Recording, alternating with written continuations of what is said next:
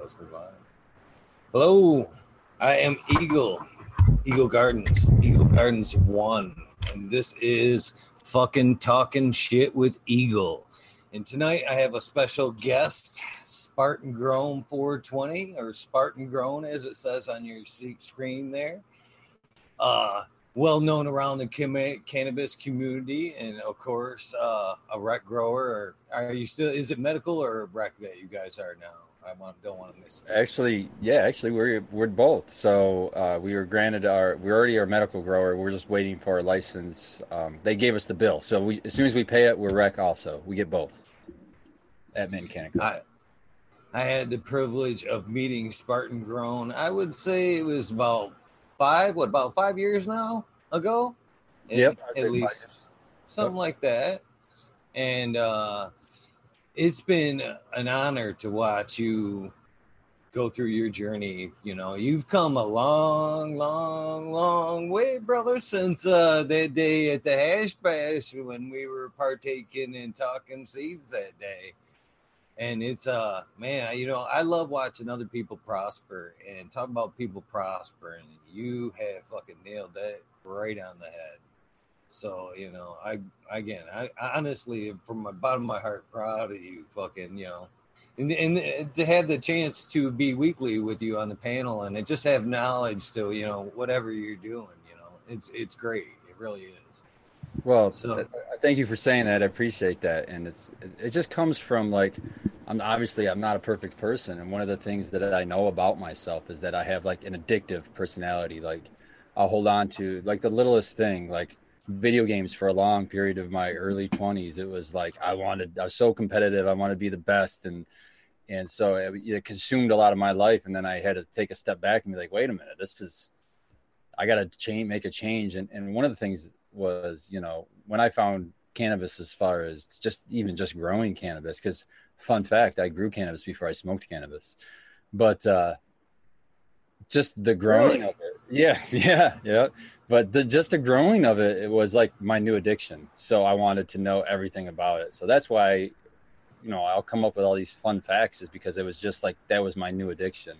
But it was like, I could let myself go because it was a positive thing in my life. It wasn't like a negative thing. It wasn't, you know, causing pain or causing strife. It was actually bettering myself. So it was just like, it was just cool like that. You know what I'm saying? So that's kind of how I framed it in my mind. And I just was able to just go nuts with it.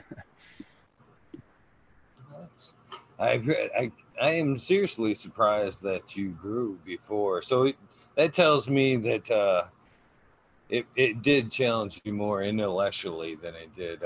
You had more, you know, interest in it and intellectually than you did actually partaking in it. But I think it's great that you dove in and started using it as well and finding the medical side of it. Because I know you've talked several times about helping people with cancer, with you know, through your journey and everything. I don't want to get too far ahead though. You know what I mean? But yeah, that's fucking awesome. So let's get there, I guess. Where parts have you always been a Michigan native? I guess if you're going to carry a name like Spartan Grown, I guess you're going to be 100% a Michigan native. Well, so can you tell us roughly, without you know, doing yourself revealing too much, roughly what parts of Michigan you're from?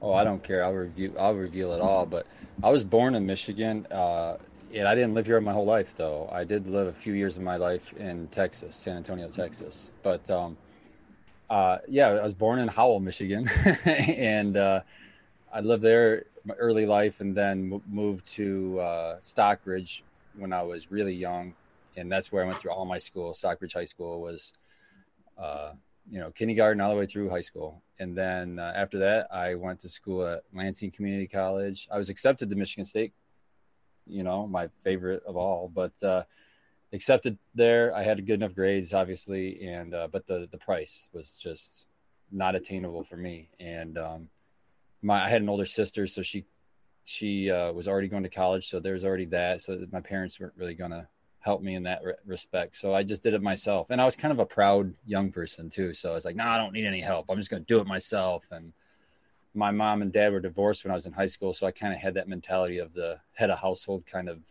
working man mentality that early on anyway, because of that. So, yeah, I just worked and stayed home, helped my mom, and worked and tried to put myself through school. Well, I ended up going through, I went to LCC, and basically I went there long enough to realize that whatever degree I picked, I didn't have an interest in. You know what I mean? It wasn't for me. And so I wasted a lot of time in college. I went to LCC. I went for CAD, computer aided design. Then when we moved to San Antonio, my mom moved down there, and I followed her down with my two brothers, and they were younger. And I went to school down there, San Antonio Community College, there for computer repair, and realized about a year into that was something that I'd be chasing my tail the whole time, because of that industry changes so quickly that it just, as soon as you learn something, it's already out of date. So I was like, nah, I don't want this. And then then I came back to Michigan because I was offered an old job where I was working at a place, a factory here in town, or in Chelsea at the time, before I moved to Texas. And they had called me when I was living in Texas after about 2 years. And they basically, long story short, said, we can't really find anybody to replace you. What would it take what do we have to pay you to come back? So I kind of could write my own ticket to come back. And I did that. So when I did that, I went to the final college I went to, which was in Jackson, the Jackson Community College, for just like something. But, life happens. I had met my wife, and she had gotten pregnant, and then that was the end of college for this guy. And so then I was stuck in a factory job working in Jackson at the time, and just, dreading life day after day, going to the factory, but just doing, just like the classic Midwest story. You do your time in the factory, and that's what makes I tried the factory thing for a minute, and that is miserable. There's no challenge to the mind there. I think the whole time I'm in there, I'm like, man, there's just gotta, and I hate the thought of automation getting in there. You know what I mean? But it just wasn't for me. I've got to at least be outside, or doing something, or trying to inside work. For me, it just wasn't for me.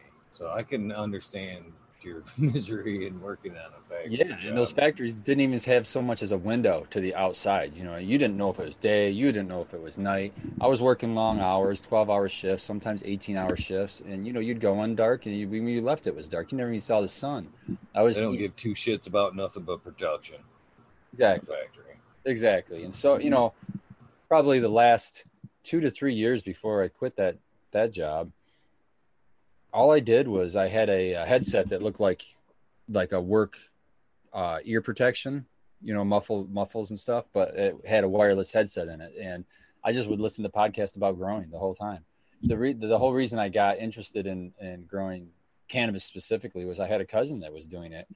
And I would go over for, they would have mud bogs and stuff like that. And I would go hang out with them, and we'd talk to them, and they'd just smoke around me and everything. It never really bothered me, but I never really, the only exposure I had to it at that time was everything they told you in school, which is obviously all the wrong things.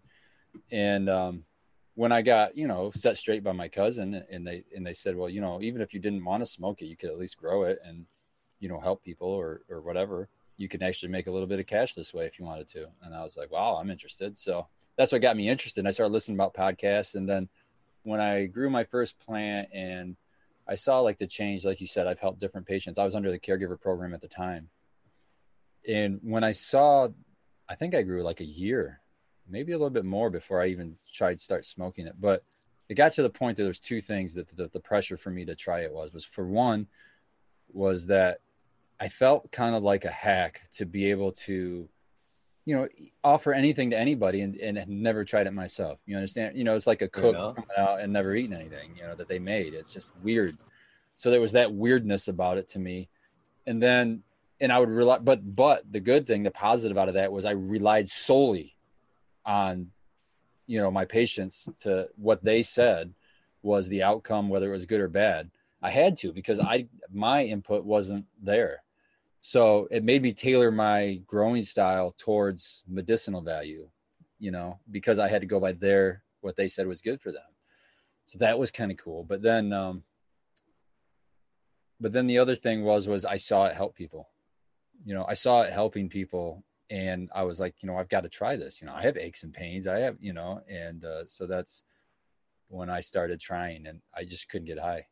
I would take, smoke entire joints. I would, my buddy had a rig, so I could take dabs. Nothing. Finally, one time I ate I think it was a 150 or 200 milligram gummy, which was a lot, for somebody who'd never been high. And for some reason, that's when my endocannabinoid system decided to kick in or whatever. And dude, I was like almost tripping high. But after that, I could just smoke, and it was like unlocked. So I was grateful for that. But at the same time, I learned a valuable lesson about edibles. It's like a little at a time, man. But I don't know, maybe that high dose unlocked it. I don't know. But I legit tried probably for a month to get high on different like waxes and everything. I was just trying it all. But then once the edible, that's what unlocked it for me. So that was cool. Nice. So it's nice that you found it intellectually challenging. That's awesome. But things, when you take on things just as on an intellectual level, there. Excuse me, I got some terrible cotton mouth. You can get bored with it. I mean, and you can suck up facts and suck up facts and suck up facts and suck up facts, but it isn't until there's something, it changes something on another level that has to re-spark your interest in it for you to start kind of wanting to take in new facts. And I think it's great that you found that secondary reason in helping people. And that right in itself, I find that anything you're doing in life, whatever you're doing, if it isn't pulling you ahead, you know what I mean? If you aren't waking up and yearning to do it, or even if it's a hobby, if you get off work and you can't wait to go do whatever that hobby is, you're fucking wasting your time. You need to find whatever that is and, do that shit. So I was just I'm glad that you found that secondary reason in the cannabis and the medical reason in helping people, because that in itself, those smiles when you are helping somebody, or they come back with that story, this screen right here really helped my back. That's the carrot in front of the horse right there. These people in chat right here, they're the fucking carrot in front of the horse. They're what, for me, because I did to a point start to get bored with growing. I'm not, it's always been a passion and everything. But once I started taking on, like you say, patience and stuff, for me, that was a whole new carrot right there, man. I've been chasing that shit ever since.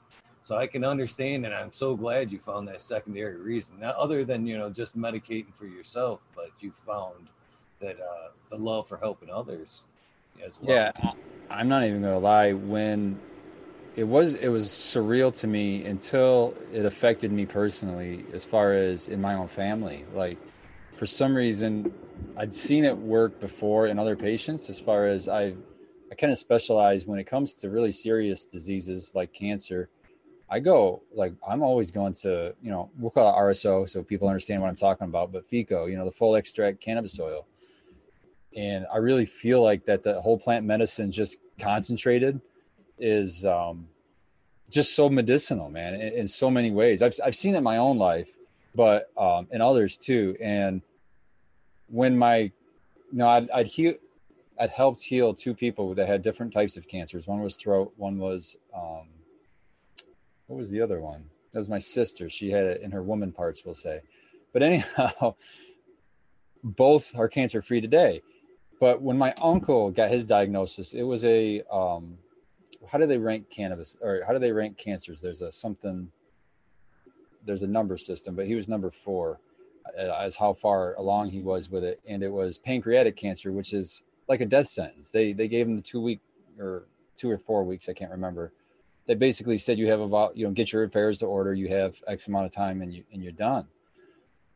Because he had so many other issues, he's a heart patient, everything else. So they did a lot of things weren't even on the table that they couldn't do, like operation. No, they can't do that. A lot of other things.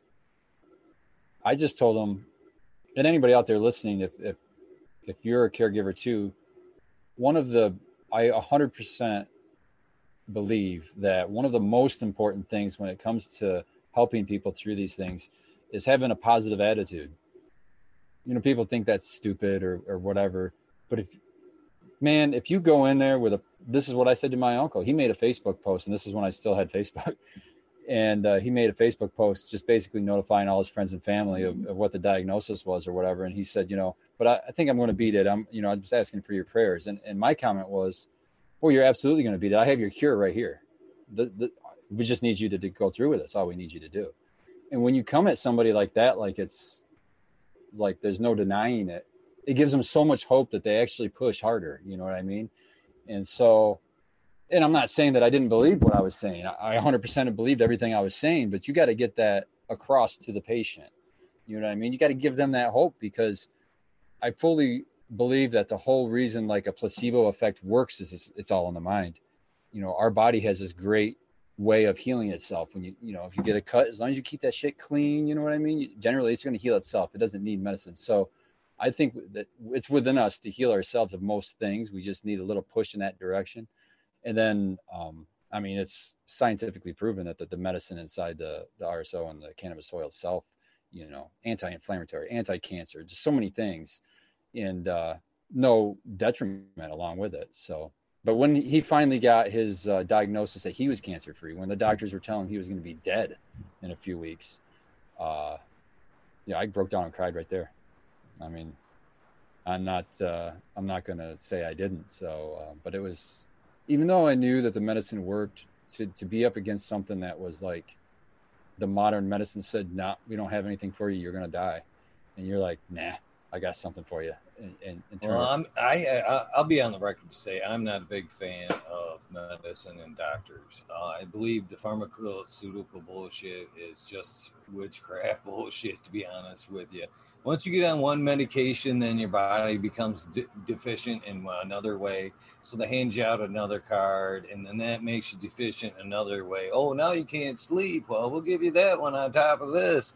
And realistically, it's just because your body's is deficient in one way or another. Before you start taking any kind of pharmaceuticals, I would suggest to anybody to have some blood work done and find out if you're vitamin deficient in any kind of way first, and then supplement, try supplementing your nutrients first. So you're like a super plant yourself. If you're deficient in nutrients, you're going to be showing problems. So that's the same thing at gardening.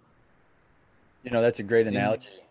I think the same. To prove your point a little bit further there, there's tons of studies in the medical field that prove your point and optimistic. There's 90% of patients that believe they're going to come out of this before they go in, believe that they're going to be okay, they're going to recover. 90% of the time recover. The people that go in thinking, I don't know if this is going to work. Well, chances are more than likely it's not going to work for them. You know what I mean? And not only will they have already got it in their head, and what you have in your head will already shut down things in your body. You know what I mean? It's the mastermind. So yeah, the way you feel and the way you approach things, 100%. Stay positive. Negative energy in any form, stress, anxiety, that shit kills. Yeah, 100%. And that's why I don't really laugh or really look down on people that do things that people might think that, hey, there's no science behind that. As long as it's not something that's hurting your plants, like you're not taking a flame torch to your plant or something that obviously that's going to hurt your plant. But, the crystals or the gnomes, I have a gnome in my veg tent, but I truly believe that whatever the intent is for the gardener, that's going to come through anyway. Along these same lines as what you're saying with a positive attitude, I think we affect our plants with our attitudes also. If you come in there, raging out, you're going to likely have plants that aren't looking too happy. But if you come in there with a positive attitude, I think you usually get positive results. I mean, in my case, that's what I see. So if somebody's got, some crystals in there, I don't care what it is, the people that ground it, I don't know if you've seen the grounding of plants, but there's all kinds of things out there where people will say, oh, that's just hocus pocus. But if the gardener believes that it's making a difference, I think it's going to make a difference. So I think there's still an argument for those kinds of things, as long as you're not, doing something detrimental, physically hurting the plant. I'm not. I don't know nothing about putting the crystals in with your plants, but I can see it. You know, I do believe a little bit in the power of like precious stones carrying. You know. I have tiger there for different purposes, and different stones for different reasons. I actually have a sack within arm's reach over there that I keep. I tug around a lot. I like to carry around a black opal in my pocket just for certain reasons. They say it's good for strength and whatnot. Silly shit, maybe silly shit. But at the same time, I think with the power of the mind, it makes that stuff almost true. You know what I mean? It's like the placebo effect. It's like taking a capsule that you believe is going to solve your problem. I think I think it affects you the same way, maybe at a slight way where there's not a huge measurable difference, but I think there's still, even if it's just putting your mind at ease and bringing your stress level down throughout the day, it's you know what I'm saying? It's medicinal. So I don't give a damn what people say as far, I'm only 41 years old, but I feel so old sometimes as far as my soul. And it's just like, I don't know, everybody's egos get in their way a lot. And it's just like, I just want to yell sometimes. Just drop your ego. Who cares? If this person's happy doing what they're doing, let them be happy. Why can't they be happy? You know what I mean? Everybody's so quick to judge and so quick to shit on everybody else. That's why I really like the community we've kind of come together with the Michigan Bros Grow Show. Everybody seems to be pretty positive, and absolutely, that's the kind of people I like to surround myself with. You know what I mean? Oh yeah, you've got to surround yourself with fucking good people. A mastermind group, if you've ever read or listened to Napoleon Hill shit, you've got to have that mastermind group. That's the best way in life to succeed. Is figure out what you like and you love in the direction that you want to go in, and figure out what you have to add to that situation, and then you surround people with your negativities, your flaws. If I'm interested in doing this show and I can't produce or edit videos, well, God damn it, I need to fucking find me an editor to put in my, circle. If I'm having troubles, coming up with ideas, well, then I need a producer to help, getting that going.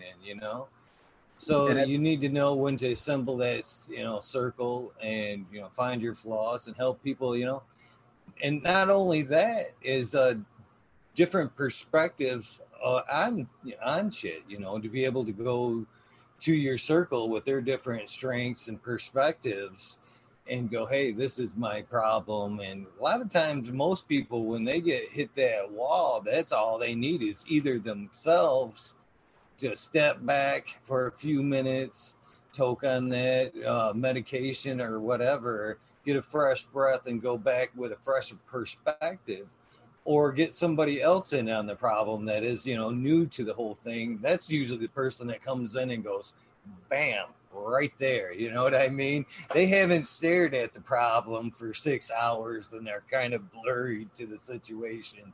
Yeah, you do have to surround yourself with a great group of people. And I have to agree 100%.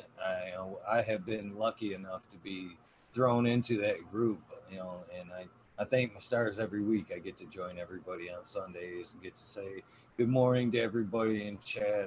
I'm not as frequent in chat as I used to.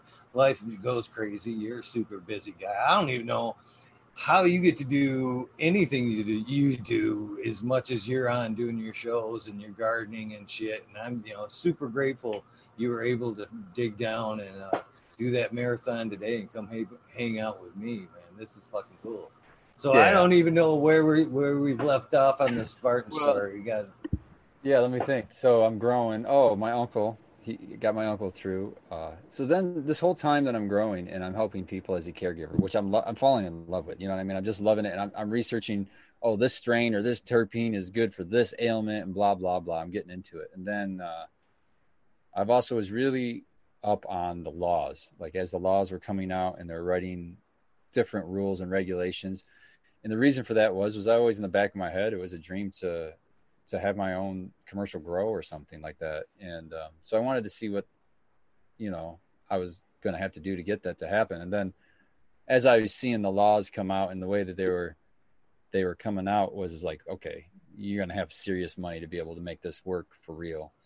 So that didn't stop me. I just said, well, screw it. If you can't beat them, join them. So I'm going to align myself with, somebody who can raise the funds to do this. And maybe I can, and at the same time, I had never grown at a super large scale. So I had a lot to learn. So in my opinion, kind of like surrounding yourself with, people like we we're just talking about.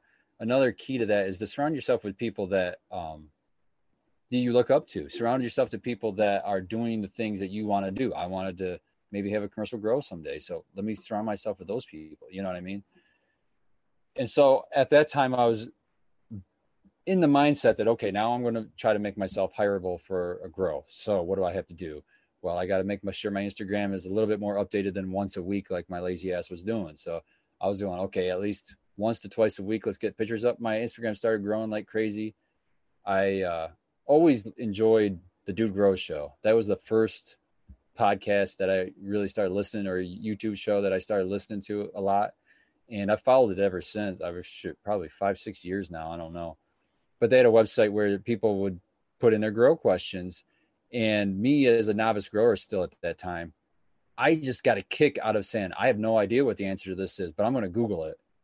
And I Google answered probably 15 to 20 questions and started getting, my answers were getting read on the show. Like, hey, look at this guy, what he knows. And it made me feel so good. You know what I mean? Getting pulled out of nobody and my name's getting mentioned on the Dude Grows show. I'm like, wow, that's fucking awesome. Which still, I till this day, I'm a little kid about that. But, so I was in that process of just trying to help these other growers out. I was helping myself out because all these problems that I wasn't running into, I was still kind of virtually running into them and trying to solve them for people. So if I did, you know what I mean, run into it, I kind of had an answer and knew how to solve it. So I don't know. It's just, I guess it's still helping people now that I think about it as I'm saying it, but at the same time, it's helping me. And I grew so much as a grower at that point that, and at work, when I was still working at the factory, I was listening to podcasts. So I was getting all this knowledge. I would go to events. One of my favorite things to do. And that's the thing that hurts me the most in the heart about this virus is I just can't go out and hang out with everybody, like people in chat here and everybody. And yeah, I mean, I just love that. So, but I made connections, in this industry. I think more than any is just networking, man. And getting to know people in the industry. I was wearing this hat, this actual DGC hat at one of the cups. I think it was the second cup in Michigan. And Michigan Matt saw it and we started talking and we got a good, and I used to catch him at all the cups. We'd run into each other. I saw him at the regenerative conference at Grow Green and we became pretty good friends. And he ended up being the COO of Mitten Canico. So when they were looking for a gardener, I was the first one they called up there. And so I went up there, interviewed, and was super impressed with Steven, the owner. I mean, I knew he was a grower because I went in there with the attitude that, all right, I'm going to quiz these guys. They're interviewing with me. You know what I'm saying? I'm going to quiz these guys because if their growth style isn't the same as mine as far as the outlook on, the plant first, and we're not poisoning people, just the basics, then I can't grow like that. You know what I mean? I can't be Green Peak Innovation. Screw those guys. I interviewed with them, but then when I realized what they were doing, I just told them to fuck off in an email. But Steven and Michigan Matt both super impressed me, and I knew that there's a lot to learn from those guys, and I'm still to this day learning a lot from those guys. So I just fucking grabbed my balls and cashed out my 401k that I'd gotten from my factory job that I've been putting in forever, and took a huge pay cut. And I have no benefits right now because it's a startup company. They're looking into benefits now, but so I took a really good sized pay cut. But with that 401k money that I cashed out, I was able to pay off almost all my debt.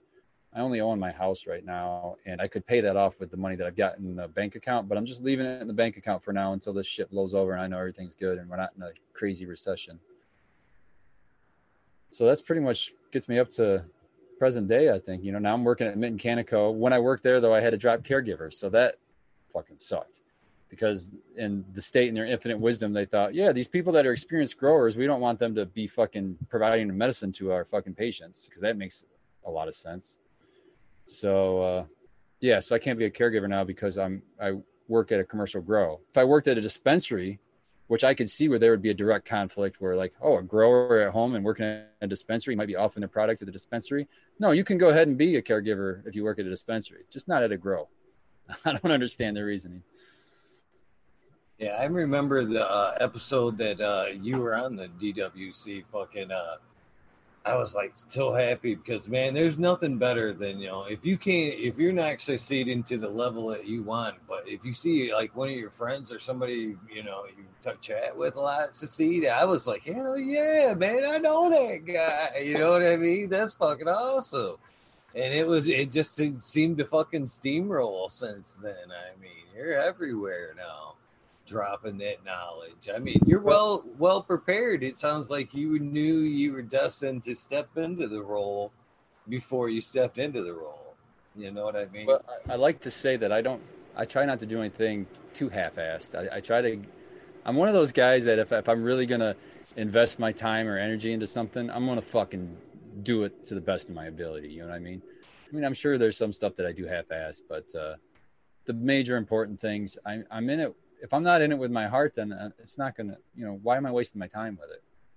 So, yeah. So if I'm going to do something, I want to do it right. I want to do it the best. I'm just, my father always put that in my head. I think growing up, like, just be the best at what you do. And so that's what I always try. It's always a competitive thing. You know what I mean? Always. Yeah. My dad instilled like a similar thing in me. He said, I swear to God, this is how he said it. And exactly what he said, I think it was like right around 7 when we were talking work. He said, boy, I don't give a shit if you ended up fucking scrubbing toilets. If you scrub that fucking toilet to the best ability, you won't be fucking scrubbing toilets for long. I can tell you that. So fucking make sure whatever you're doing, you do it 100%. You won't, if you're not happy there, you will move up. And exactly. I've taken that work ethic my whole life. In fact, usually when I do take on a job or, even if it's something like moving something, okay, I've got to move, something from A to B. I'll start from the back of the pile or whatever has to be moved the furthest and, start the furthest away and work closer to me. So the whole time it just, gets easier and easier, closer and closer. Start with the hard shit first, and then, the rest of it just gets to be gravy. That's the way I've always kind of approached things myself. Yeah, my dad used to always tell me his saying was, if you're not going to do a job right, it's not worth doing at all. That's how he would tell me. And one time we had like our house and garage were separated. There was a little space in between. And somebody had just leveled that land out and then poured concrete, like a concrete slab right there. Well, it'd gotten super old and cracks in it. And we'd always get like grass and stuff to grow up in those cracks. And one time he'd asked me to weed that, get that all out of it. We do that every year. I hated that job. And I think he really was just having us do it to build character because I don't understand why you couldn't just fucking leave it. But he said that to me one time when I was like, oh, I don't even want to do this. And I was like doing a half-assed job, going real slow. And he's like, if you're not going to do the job right, you shouldn't do it at all. I said, good, then I'm not going to do it at all. He goes, I'll kick your ass. So, so I still had to do the job and I had to do it right. So there's no not doing it right when my dad was around. Kept me honest and kept me working hard so that it's not much people can throw at me in a workplace environment to really be like, oh man, that's too much. It's like, nah, I can get through this. He was a military guy. He's a Vietnam vet. So, he's a pretty tough guy. Sound like a pretty good guy to work with. That's for sure. I'd like to work with you. If you got to pick somebody to work with, you sound like a helpful guy to take on a task with. That's for sure. Yeah, I'm one of those guys that I'll just keep at it till it's done, and then I'll take my break. If they tell me at a job that, hey, we get a break every 2 hours, I'll be like, how about, can I skip on my breaks and take them all at the end? I'm one of those guys. Like, let me just fucking stay at it. Because it seems like when I stop and come back to it, there's always that lag and it takes so much longer to get going again. If I just stay at it and knock it out, then I'll take it easy for a longer period of time and be good. I've always been an advocate for the 4-10s versus 5-8s work weeks because you lose a lot of time in that setup. I mean, production in that extra couple hours in that day is huge versus, you're saying that momentum when you're going, that extra 2 hours could fucking go a long way in production. And then you get the extra 3 days, if the goal is 40 hours, then you get the 3-day weekend to hang out or whatever, you know what I'm saying? Or if need be, you're behind in production, then you still have that extra day to equal things back out. That's how I worked. It was an industrial bakery, believe it or not. It doesn't sound like it's a tough job, but oh my God, dude, it's so hot in there. And the production rate was 2 loaves of bread per second is what we were putting out. And yeah, so we worked 12-hour days. It was a regular shift. And if you wanted overtime, you do 18-hour days. And, but we worked 3 days a week. So you got 4 days off. So that was kind of cool. Made it really nice to be a grower because your 4 days off, you could get caught up on all your gardening work, and then the other 3 days you just watered, and that's all you did because you had a long day at work. So is working in full-time gardening like that, is it the dream that we all hope, or is it the mess we all have dreamed of? I mean, it sounds great and it is a huge dream, but when you get into the arena, are you like, holy shit, this is a lot of fucking work? You know what I mean? Yeah. Is it still the dream once you've made it to that level? I guess is the question. It is, but it's like any other job. You have to find a job where you like the people you work with. I think that's more important than even the job that you're doing, to be honest with you. And I just got so lucky with the people that I'm working with right now. I mean, when you can work right alongside the owner of the whole fucking thing, man, and he's working just as hard as you or harder. I've got tons of respect for people like that. I actually told this story a couple of episodes ago. I used to be a carpenter, okay? And I worked for the Mott family. Do you know who the Motts are? Harding Mott, Charles Mott. Yeah, no, but the hospital, the Mott, are they named after the Mott Children's Hospital? There's that. They do all kinds of things. Actually, there's Mott College down towards Genesee. That's what they're mainly known for, is the Mott College. But tons of respect for that guy. And I've had the privilege of working with people, a lot of people in that stature, working for people of that stature, and it just blows my mind. And it gives nothing but. I have tons of respect for somebody that will get in the hole or do what you're doing, and then go be a millionaire or whatever. You got to be a whatever. I got tons of respect for people like that don't let money separate the difference between you or whatever. And shout out to Michigan Matt. I didn't underestimate him, but I guess I thought he might have been blowing a little bit of smoke when I first initially had contact with him. I don't know if he remembers, but I remember he called me when he got here in Michigan. I believe it was from Colorado. He was here heading from Colorado. And he talked to me, and we were talking about, grabbing a bunch of dank strains and shit. And he just laid it all on the line for me. He was like, "Yeah, I'm just fresh here. I'm gonna fucking set this up." And he told me about what he was going on when he, last night he left. And I'm like, "Okay, yeah, sure, okay, yeah, all right, yeah, I've heard this story a fucking few times." And then, bam, there he is, fucking doing, damn near exactly what he said he was gonna do. And I love people that see that's, you gotta have that. You initially have to see it in your head what you want. I mean, you don't fucking order a bunch of lumber and say, "I'm gonna build a house," until you've seen that house in your head, or it's somebody has committed it to paper. There's some kind of goal there, but you have to see the dream to work at it. And a lot of people, in my opinion, lack that creativity. I believe that's what holds them back, is the creativity or lack there. And I'm, like I said, you have to see the dream in your head. It has to be that carrot. And once you've seen it in your head, it will draw you to it.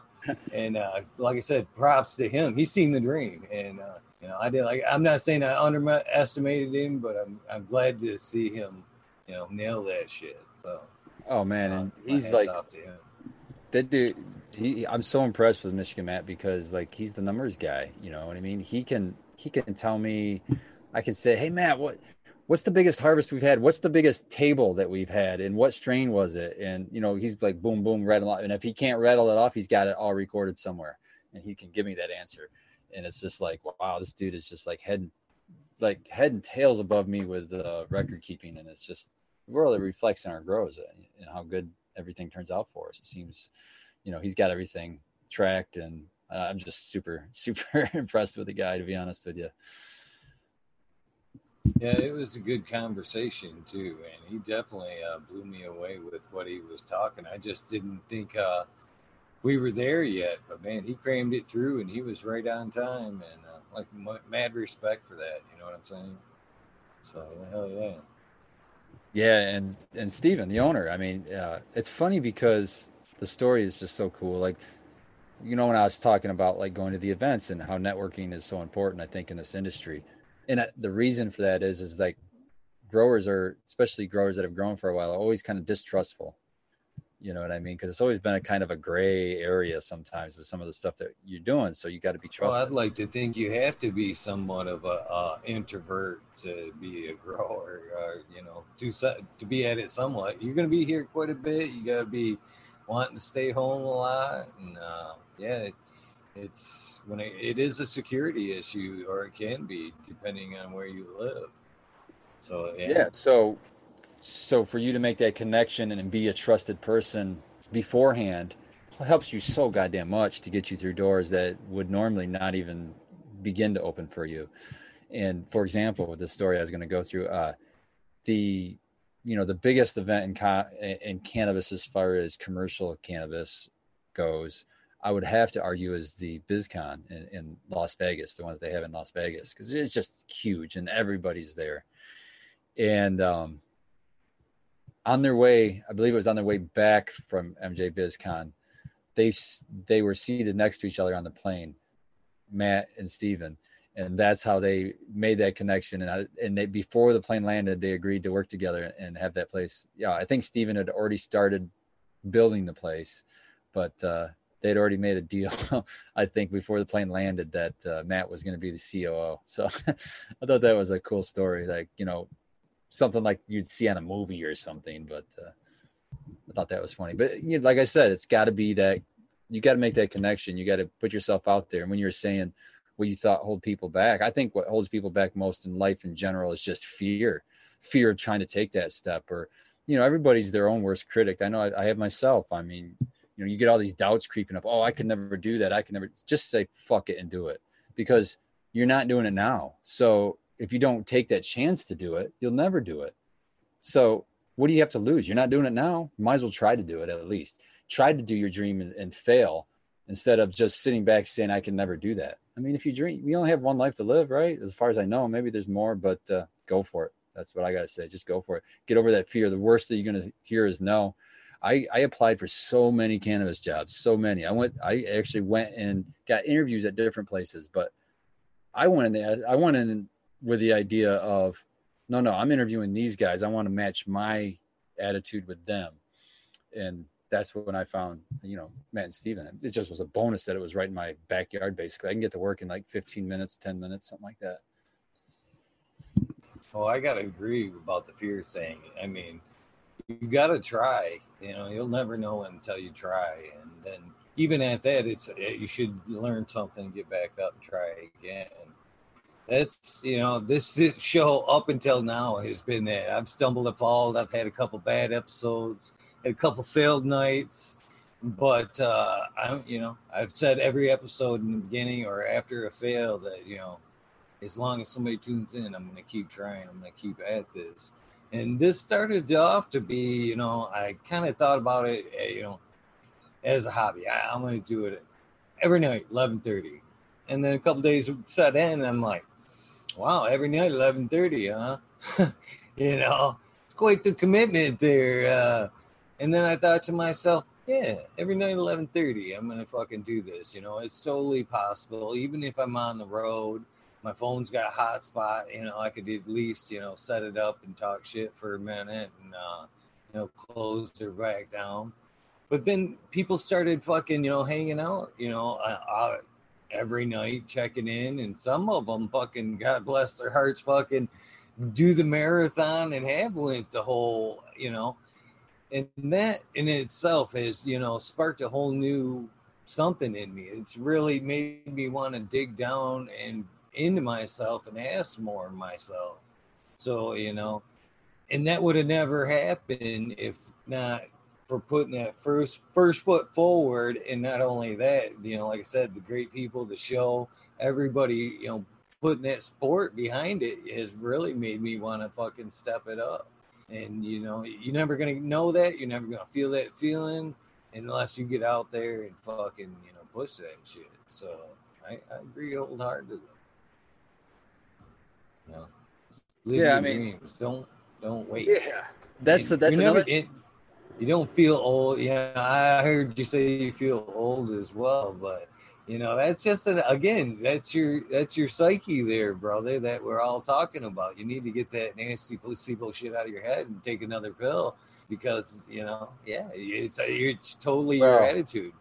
And I know yeah, but it's hard to overlook aches and pains, but you know it's still, you know, I have no problems in saying you'll if you're ever around me or live, you know, near me or whatever, there's times where you'll see me completely act a fool. Act stupid and do some fucking silly shitty, you know, fun. I like to have fun. And you know, I'm not afraid to put that out there and enjoy life and you know, whatever. You gotta do it.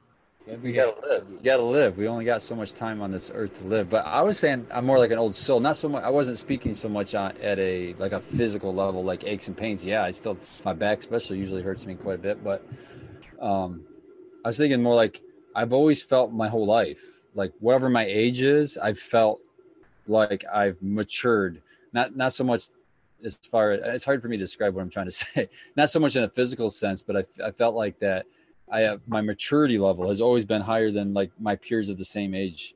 Like when I was in high school and I was like trying to be the dad basically of my two younger brothers because my father was out of the picture, and so I kind of always had that responsible role. Even my jobs, I would get like if there was a union in any of the places, I usually was the union steward because nobody else wanted to do it, and I took it serious and I actually helped people. And there I am helping people. I gotta stop.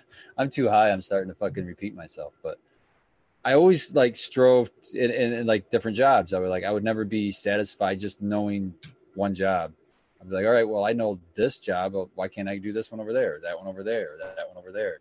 And so I always strove to try to learn like the whole process so that I could, because when you understand the whole process, it makes the one job a lot easier when you know what your end product's supposed to be and everything. So I don't know. I don't know where I'm going. I'm rambling now that I'm so fucking high. I've been smoking. Well, it's you're completely lucky to find a career path or you know kind of full spectrum, like you say. You find this plant has you know rewarded you in so many levels. You know, you get to help people, you get to grow your own great cannabis. You grow cannabis for other people. You get to spread your knowledge, helping people, you know, on shows, dropping, you know, knowledge and help that way.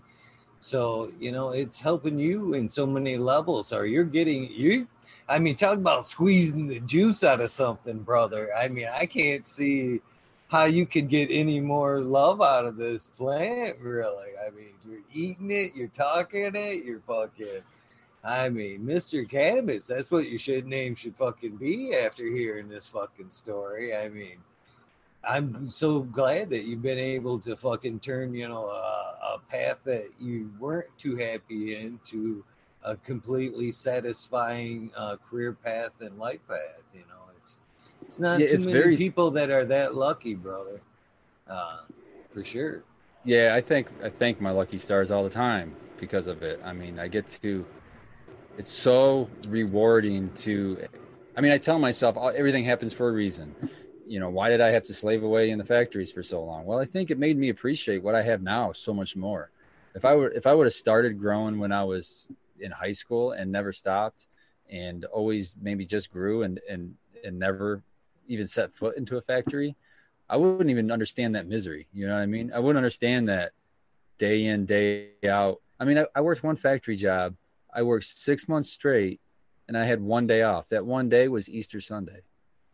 So, I mean, I'm no stranger to hard work and what it'll do, but it's like I think it's almost like a mind trick that this society's kind of put on us.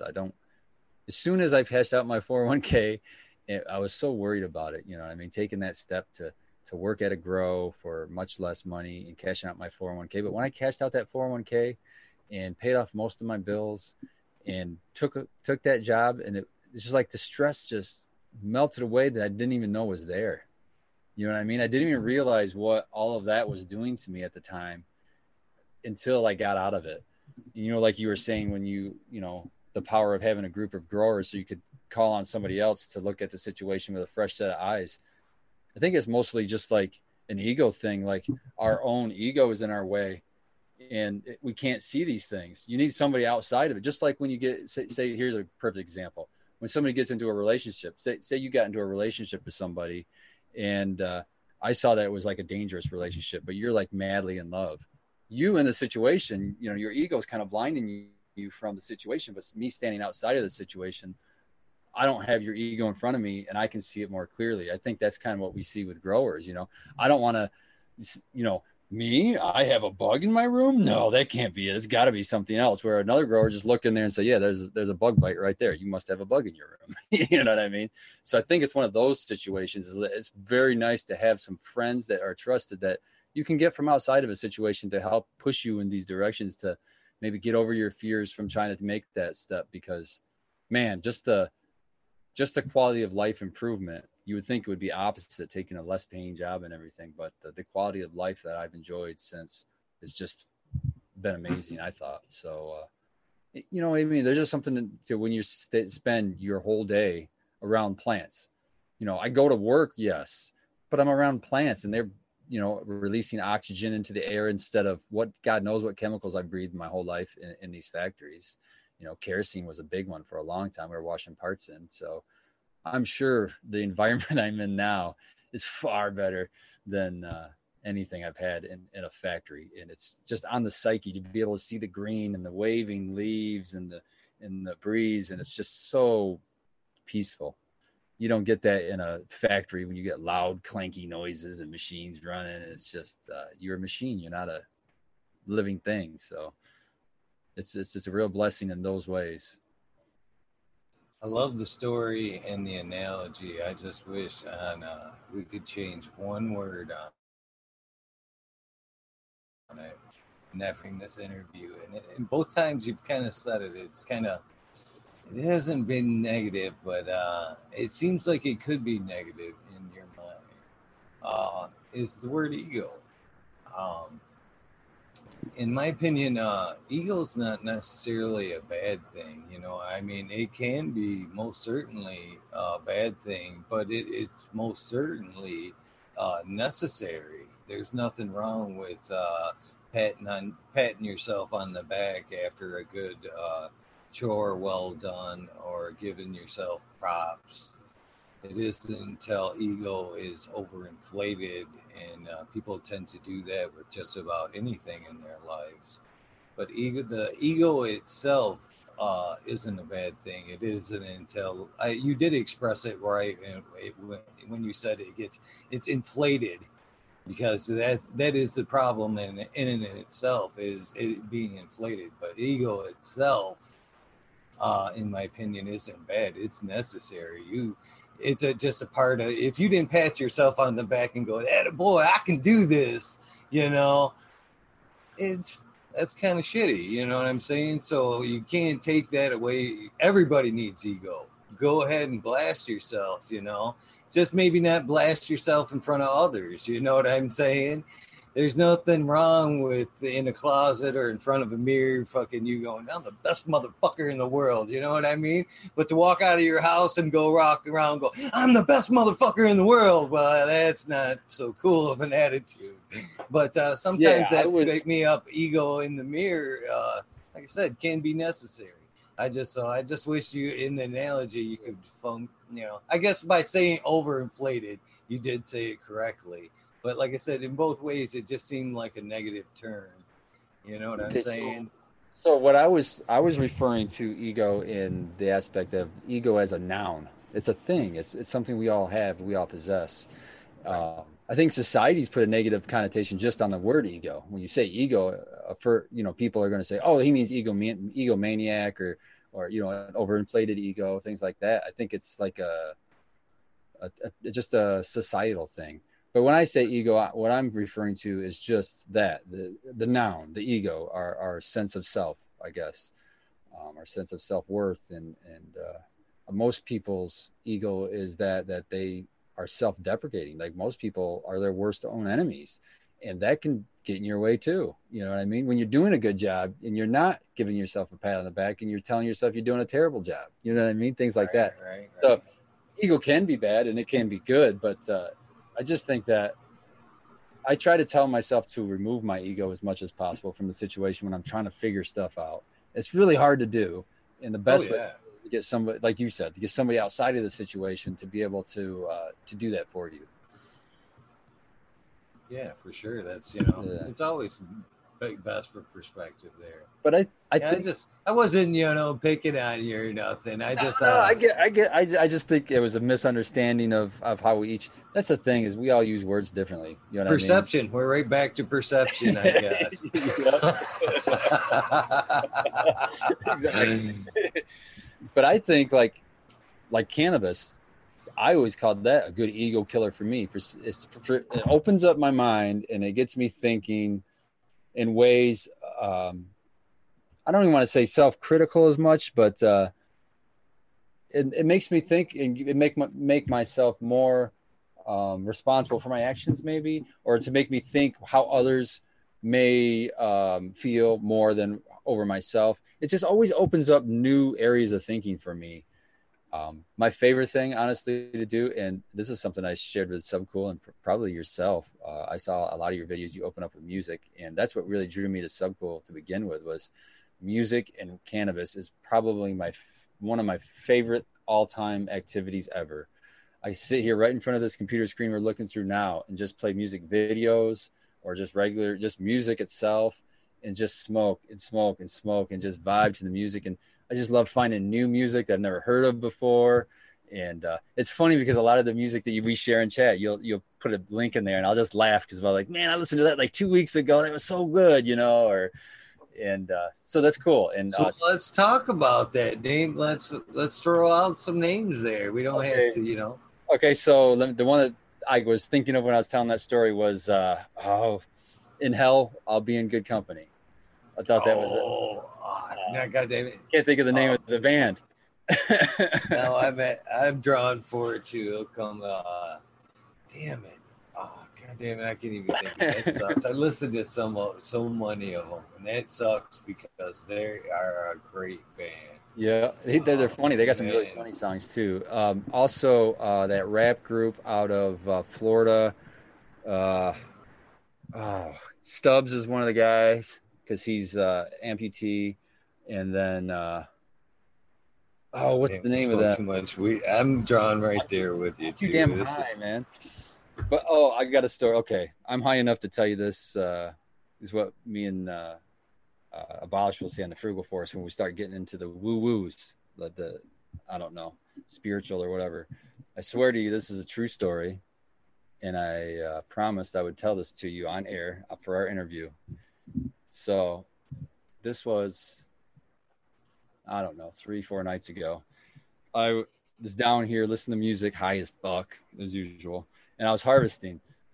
I got to put this out because I'm not even going to hit this. And I was harvesting. It was Blue Cough. Blue Cough was gifted to me by Subcool. I've told this story a million times. This particular Blue Cough was just a monster, man. She's just huge. So, and I have a lot of plants coming down. So I'm leaf stripping a lot of the fan leaves off to try to reduce moisture in my dry room because I'm going to be packing them in there. And this was just a monster. So I'm really trying to get fan leaves off. At the time, I was listening to some playlist that was just going through recommending new songs for me and everything. At the same time, I don't know if you ever heard me talk. Did you ever hear, I think it might have been in Frugal Force. It might not have been on the Bro Show. Me talk about how I think I can have a connection with the plants. And sometimes they give me hints on how to fix them and stuff. And Like there's a psychic connection kind of a deal.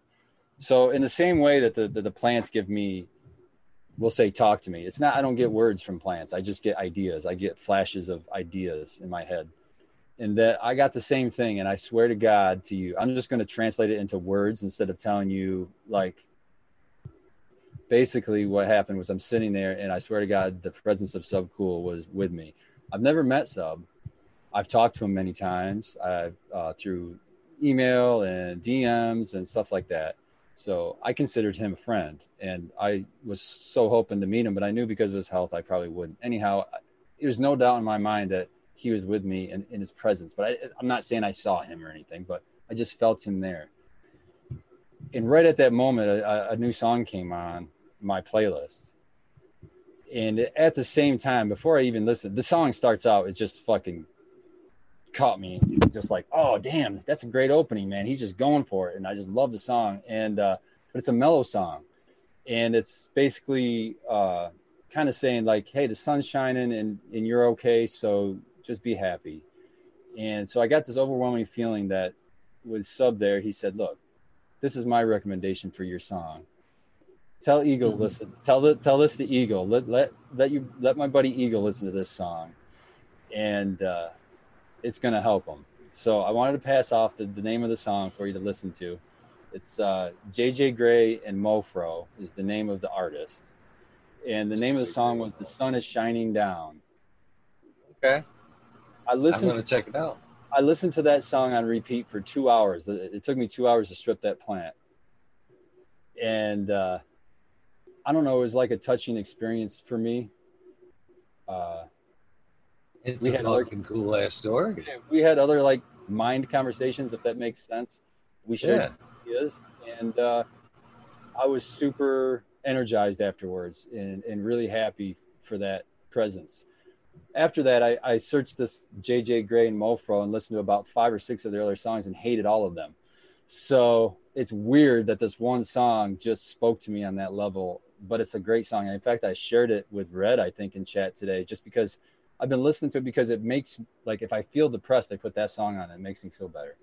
So I don't know, man, give it a try. At least that's something Sub wanted you to hear. I'm going to fucking check it out, because there's obviously something to that. And yeah, I believe in that kind of thing. I really do. So yeah. I will check that shit out. That's fucking cool. That's cool. That's a really cool story.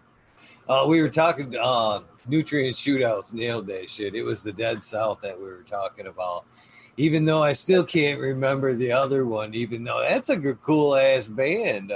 Yeah, they're the song where they're saying how Mary Jane, they're saying how cannabis is their medicine, and that song, that's gonna kill me. Yeah, I'm trying to look. Oh, it's right here in front of me. Odd Family Squad, or Odd Squad Family. Odd Squad Family. Yes. Yeah. There's like 2 or 3 of their songs I really like. They got some really good stuff. Check out another one. I'm gonna start playing, because I gotta start. If I'm gonna play music, I'm gonna have to start looking for some uncopyrighted shit, or less copyrighted shit. And another really good one along the Dead South lines is Gangster Grass. If you haven't heard some, I think I shared one of their songs one time in chat. I'm almost positive of it.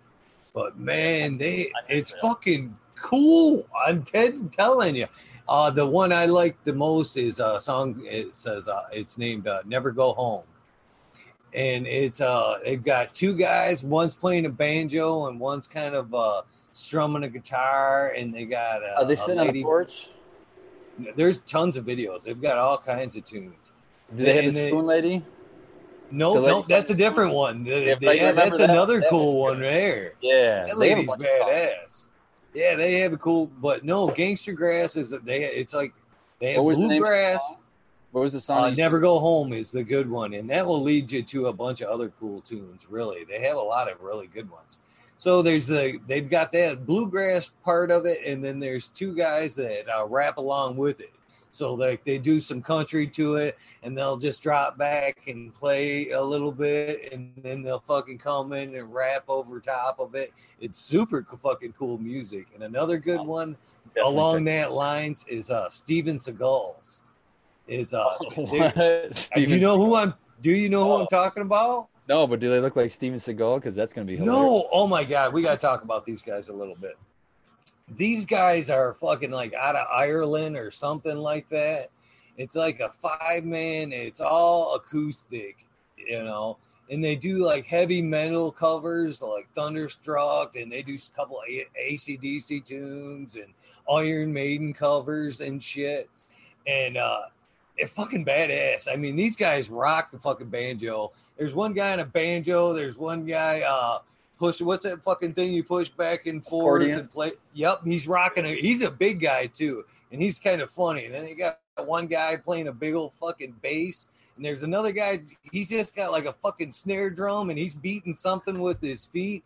But these guys fucking rock out. And the funny thing about it is the big guy with the fucking accordion always comes in like some fucking kind of weird way. And the Metallica video, Nothing Else Matters, he comes in like on a rowboat and fucking just plays it, starts walking through the water, and everybody else is on the beach fucking playing along. And he wears like this, always at least this big coonskin hat and shit. They've got a ton of great, they were actually just came to Michigan not too long ago. And I'm telling you right now, if you like that line of the Dead South, you'll love Steven Seagal's. I'm telling you that right now. They got such a niche to them, you know, and it's fucking super cool. And they rock out so many different tunes. And yeah, you'll go on a listening spree on that. That might just be your next. You know where I picked that shit up? No. Tattoo shop. Shit, you not, man. Every time I go into like a tattoo shop, man, they're fucking always playing something full blast. And this in particular shop, man, they got a wide range of music fucking he listens to. It could be like, that's badass, man. But yeah, I picked up a few different things out of there that I kind of like. But now, did you check out range of myself? Did you check out Mendo Dope? Mendo Dope's new song, the Integrity Farm song that they did. They just dropped it. What'd you think of that? It was good. I like that shit. I love Mendo. Pretty catchy, man. Did you see that South Park episode that kind of referencing that song, the Integrity? Oh, it's funny, man. I'd seen they posted something about a South Park clip, but I didn't. Yeah, that's where they got the inspiration. Together. Yeah, that's the inspiration. Integrity Farms was the name of a weed farm in South Park. So. Oh, cool. That funny. I actually got my dog that fucking Bubba. I showed him a few nights ago while I was like struggling to get shit going.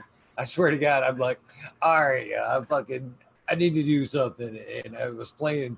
It came on. I knew he would do it. This dog, I shit you not, Spartan, he can be in a dead sleep. I don't care where we are, driving down the road, or I can be walking by him. He can be fucking legs up in the air, and I can just fucking few bars of this song, and he jumps up and he just like, and as soon as it gets going, he howls along with it. It's Highway 101. And as it gets going, he fucking right there with it the whole time. And then as it starts rapping along, he starts kind of, I don't know if he's trying to match the rap or what, but then right back to, he's, I actually sent a video one time to Mendo Dope, but I don't know if they ever got it and watched it or what. But he's fucking it. Every time, it never fucking fails. That song, he loves it. Anything else? He'd sit there, lay there, and fucking sleep the whole time. That Mendo Dope 101, nuts.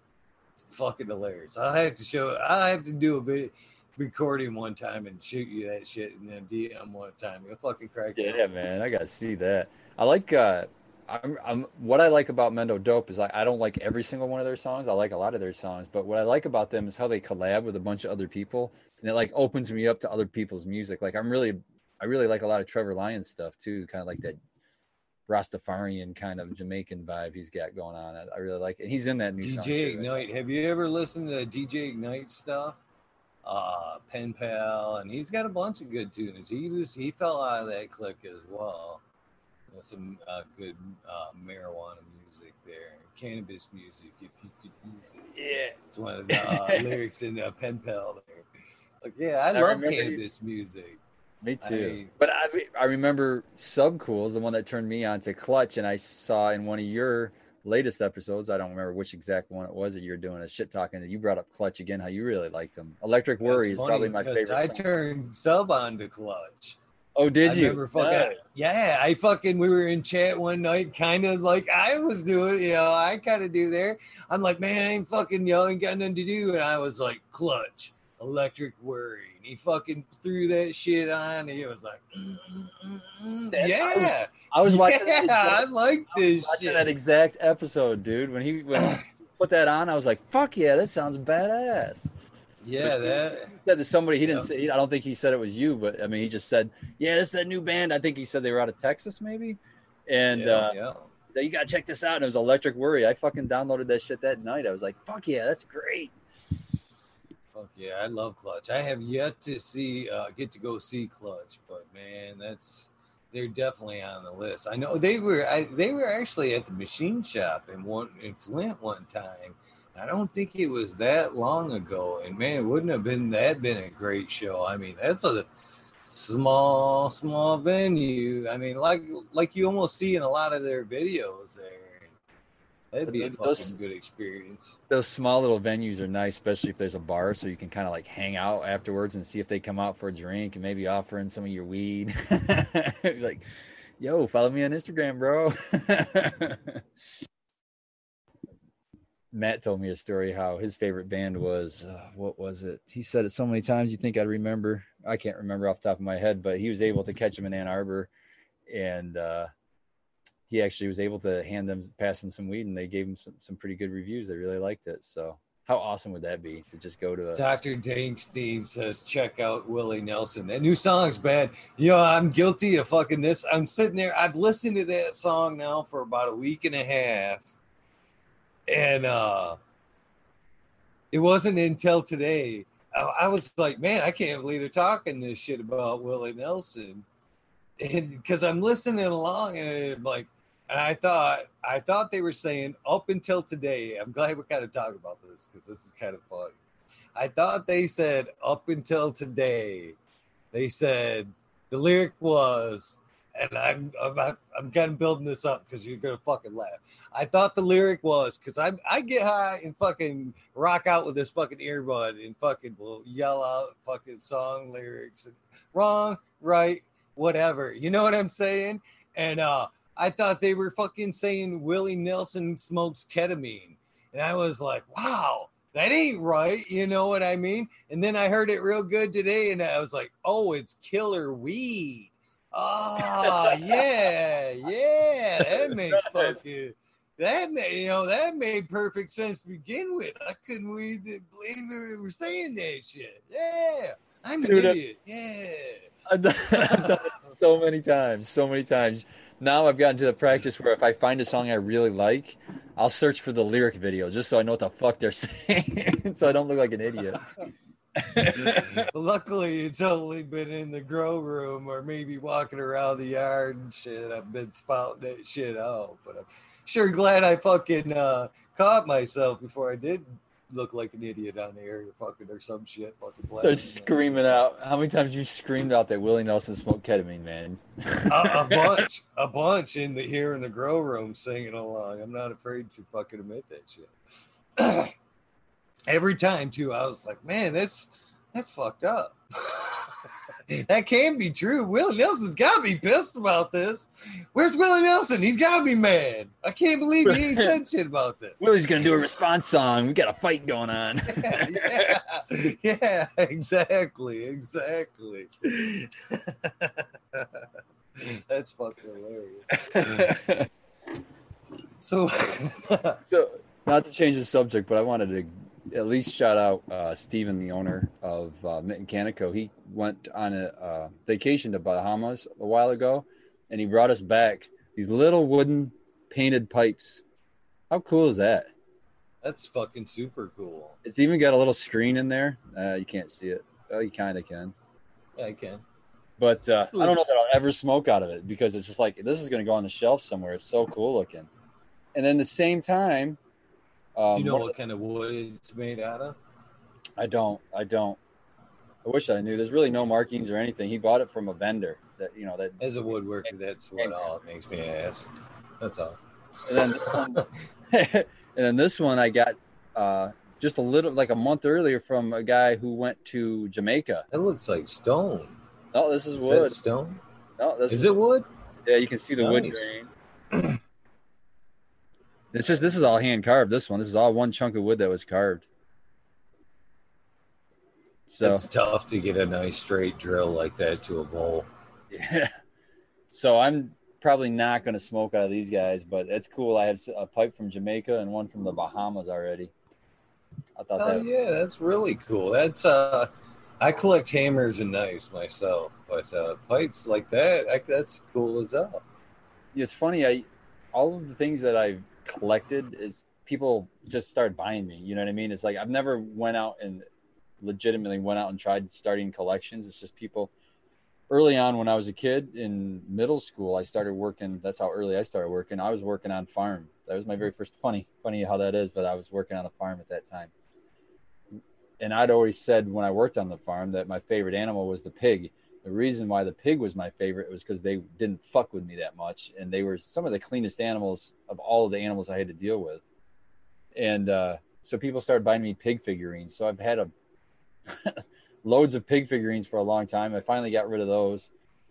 And I don't know. It's just like then people will buy me something else and I'll have a collection of 15 of the same things. And then, so I don't really legitimately go out and try to find these things. It's weird how they come in clumps like that sometimes. Like if you would have asked me a year ago that, hey, do you think in a year you'll have a pipe that was hand carved in, from Jamaica and another one from the Bahamas, I would have told you you're a liar. There's no way. I have no plans to go to either place. Maybe Jamaica, but not the Bahamas. Well, what makes that neat is if we ever do get to go back to going to events and shit, that you can start collecting a piece. You can, and you'll have a memory for each one of them. You'd be like, this was Kushnak 2020 and shit. So that's a nice little, and it's cool because you could build a nice little shelf in each one. Kind of like a little trophy shelf or something. All my hats, you know what I mean? All these hats, a lot of these were given to me. I did buy some of them, but a lot of these Mitten Canico ones were given to me. And that one right there, the Mammoth P one was given to me. I won that one. That's my Science LED hat. I did buy this one. I was thinking of doing shelves with a bunch of hats, too, because I'm starting to get a lot of those. I wonder if I could think. Well, you could... make you a little shelf, like a little cubby shelf on a wall. All it would have to really be is like 6 inches, out from the wall. I would say maybe 8 or 7, simple measurement, but enough to where you folded the back of the hat in, and then just like a tub of like little cubbies or something. I was thinking of actually maybe even putting them on like a slant so they would sit folded in just like what you're saying. But maybe on a slant with a ledge so that they would sit like this, and then it would display the front of them behind me. So everybody could see like whatever the front was for advertising or whatever they are. It'd be cool to be able to display the fronts, you know what I mean? You can't really see, what these really are. Can't really tell until they're on my... hook you up, no problem. Fucking shit like that. That's right up my alley. It is. That's for real. That's the kind of shit that before I made the transition there, it was like carpentry. I actually had my own company let's see here. I started the company in 99. 99 Eagle Eye Home Improvements, and that was right when I left the Mott Foundation. And ran my own company for word of mouth up until I think I really decided to make that transition in 15, to where I was doing both. But I was like, I'm just fucking tired of dealing with people. I'm tired of, I don't mean that in a bad way, but when you run your own business and people like to call you, especially in that type of field, you've worked all day, you've just kind of walked in the door and left that job, and they're like, oh yeah, man, I just wanted to call you and tell you if I had this kind of idea, or you have to sit down and start making, estimate calls or something like that, it can add up as much as doing the work itself. But that's what I did. I'd go in, you know, somebody would call me over to like closet area, kitchen area, and we'd design whatever they needed, you know. Like I've built custom, you know, foot shoe racks and everything. I built this one lady a shoe rack that housed 210 pairs of shoes. She had 210 pairs of shoes, and she wanted a nice fucking rack, kind of like we're saying for your hats. Kind of, she just wanted them all on display. She wanted to walk down there and just be able to take them out of their little cubby, and she didn't want them on top of each other. But man, that unit was big as hell. But that's kind of what I did, and it was all word of mouth. I never once advertised or anything. I made it that long from just strictly word of mouth. Well, that's a testament to the quality, obviously. I mean, if you didn't have a quality product, you'd have never survived that long. No way. Oh, yeah, and part of I like to think I was always afraid of, and I'm still guilty of this.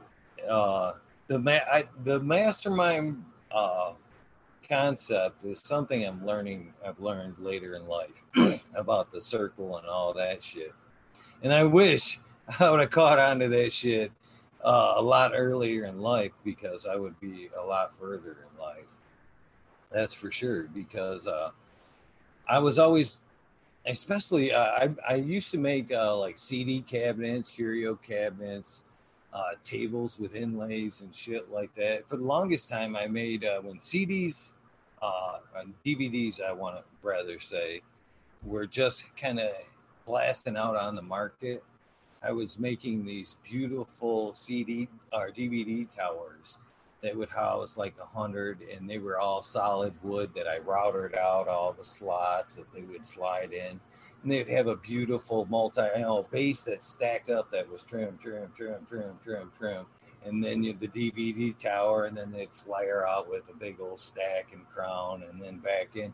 They were beautiful. I had no problems in selling them. The demand, I was more one of them people that worried about it spiraling out of control, and then I was going to have to hire somebody else, and then I was just going to have to, you know, kind of put the faith of my quality into their hands, and then it would spiral out of control. I was guilty of trusting in others, and you know, and embracing that mastermind circle, if you will. And if I would have, you know, took that on and trusted people and started teaching shit earlier on, I don't know, maybe if I would have, I think I would have ventured into the cannabis thing. I can't even believe I hesitated. But, you know, even at that, I still love to build things. And I still, if, you know, price is right and the fucking job calls me, you know, that's another thing. I was able to pick and choose. I didn't fucking take on bullshit chats. I only took on things that I thought was, like you say, intellectually going to challenge me. And I like that thing. I like to bend wood. I like to build round things. I like things I don't think, you know, most people think can't be built or shit like that. I mean, that was always. I understand where you're coming from. It's funny you say that because maybe it's part of the reason why I get along with you so well. It's like my mom, she's a really strong woman, obviously, if she raised a Spartan. But she's loved woodworking. I mean, she built a whole shed by hand. The only thing she didn't do was the wiring of the electric. My uncle did that. But she could, I mean, we would watch countless hours of shows, like all these woodworking shows on TV. What was that? The guy that used This Old House. Yeah, This Old House. And then the guy that used all his own hand tools that he pretty much made himself and stuff. Oh, yeah, I forget. I know exactly who. Woodworkers. Woodbreaker. Oh, God damn this fucking cotton. Woodwright Workshop. There you go. Yes. Oh, God. I know exactly what you're talking about. All this stuff that she was so into that stuff, and it was hard not to even have a little bit of that rub off on you. So I know what you're saying. Later like 2000 areas, there was another good one called Woodworks, and I'm missing that guy's name right now, and that's a shame because he fucking dealt out a lot of knowledge. He wasn't. It was more the finer end of woodworking. He was the one that kind of taught me how to like bend and laminate and shit like that, and I was really, You ever, I haven't seen him, but I don't think. But what really would interest me is when I liked like when they were showing like the old ways of making some of the stuff where they weren't using a lot of glues and things, so they'd have to do like dovetail joints and ways to work around to hold things together. That stuff was oh really yeah, look into Chinese architecture. A lot of that shit is without nails, man. That's all dovetails and shit like that. It's fascinating. A lot of their oldest structures in China and are fucking without nails. They never even there's not a lick of metal in that thing, and it's that's really crazy, cool. man. I wonder as the wood weathers if it like swells a little bit to kind of lock it in place more. Maybe as it gets a little bit of water in it or something. Oh, I'm sure. I'm sure it's compensated for, but it's amazing. I'm actually, I started to. We talked about I kind of get burned out on shit. That was one of the reasons there, man. People anymore are cheap, cheap, cheap, cheap, cheap, cheap. And if you're working for somebody, well, fuck, you ain't putting. There's no more craftsmanship left. And look at all these new houses. I mean, there's unless you walked into a mega money house, you don't see the craftsmanship. It's all the same 3.5 base that you fucking see in every house. One of 3 trims that is available at Home Depot. There's no Well, I think 1,800 houses where you see the 1 foot base and the door trims that are this wide. And, that's the kind of shit I've got the respect for. And actually, if I go into them houses and I have to take that shit out, if them people don't want that shit, I am more than happy to take that shit home, pull some fucking nails, strip it, sand it, whatever I got to do, because that old growth wood isn't the same as the shit that you go get from the lumber yards now. And you have to fucking work it is within a day or two if you get it home, because it's all cupped and warped and fucking twisted. yeah, you can't even get a 2x4 anymore that's straight. I mean, what the hell's going on with it? Well, it's actually, I can talk about a little bit about this because I worked in that industry as well. I was a tree surgeon for a time as well. In particular, I was a climber. And so I'd go in, trim trees back. You remember that cousin I was telling you about that grew weed? He was a tree surgeon too. Yeah, we're fucking a crazy bunch, man. You got to be a little bit not right to get up there with the fucking chainsaw, and fucking start fucking dropping shit. That was a fucking great field there. So I've kind of always worked my way around it, but I got a little bit off topic there. What they're doing now, why you see that, is they are actually most of that shit. These trees are genetically to grow super fast, and B, they'll walk up, drill like a 3/16 hole in it, and you can actually there's a little thing you can twist in there, and it's steroids. It's fucking steroids. And it will take a 6 tree and fucking you can come back in 6 months and it'll be all fucking bulky and it'd be 6 inches thicker. And So you need to find out. You need to find out where the hell them trees are and go get you one of them fucking spikes and stick it in your cannabis plant and see what the hell happens. Oh God, I wouldn't want to smoke that. You wouldn't want to see what happens? Put it outside. Maybe you get a big old tree. That insane in the membrane's close enough. I think I want to get to that something like that. That shit, you can't control that. Well, so when you're at the lumber grabbing them 2x4s, as you're picking them, look at the end of it and kind of look at that growth ring. The tighter them rings, the less the chance of that thing twisting and all that shit on you. Oh, nice. Fucking rings are like fucking 1/4 inch apart and shit. Throw that shit right back because that shit's gonna twist as soon as you get it home. That's the only beauty you get from being able to go through there and pick through that bunk. Is that's the only way truly you're gonna get quality. Because if you call ahead at Home Depot and say you need like 50 studs or whatever, they're gonna just right off the top. You're getting all the twisties. They don't get too shit. Oh yeah, I always go through that stuff, man. That's a good tip about the count or looking at the rings. That I never knew that, so thank you for that. But I usually would just hold it and look at it and just look to see how straight it was. And some were so terribly warped, it's just like they won't even sit flat on the fucking stack. And I'm like, why is this even here? You're gonna leave this here for someone to buy and just be fucking pissed off? What the fuck? That stuff just irritates me. But I think what goes on here in just capitalism at its greatest. You know, it's the rush to the bottom. It's not about quality. It's the rush to the bottom. What's the cheapest way we can produce this thing? Does that mean we have China make it and we ship it here? Is that cheaper than making it here? Or, I mean, that's kind of what a lot of products are doing. And that's kind of what I try to avoid. But like you said, you could walk into a house and see a lot of the same shit over and over and over and over again, just because it's what's cheap. You know, when if you use the cheap trim or use the expensive trim, are they going to pay more for the house? No, they don't give a fuck about the trim. They just want to see what the price is. They don't give a fuck about anything else. Oh, especially that's one thing you want to ask about, or I would ask about. This is, I guess, a little contractor advice for somebody that's looking to buy a house. I would ask the history of the house. I'd ask if the homeowner built it or if it was like a contractor. Because if a contractor built it, you're exactly right. That shit's prepackaged kind of kitchen deals. It's like the mid, not the lowest, but a mid-grade. You know, they're not. They want a nice house, but they don't want to put a lot. Everything's economy. Builder packages, builder packages, builder packages.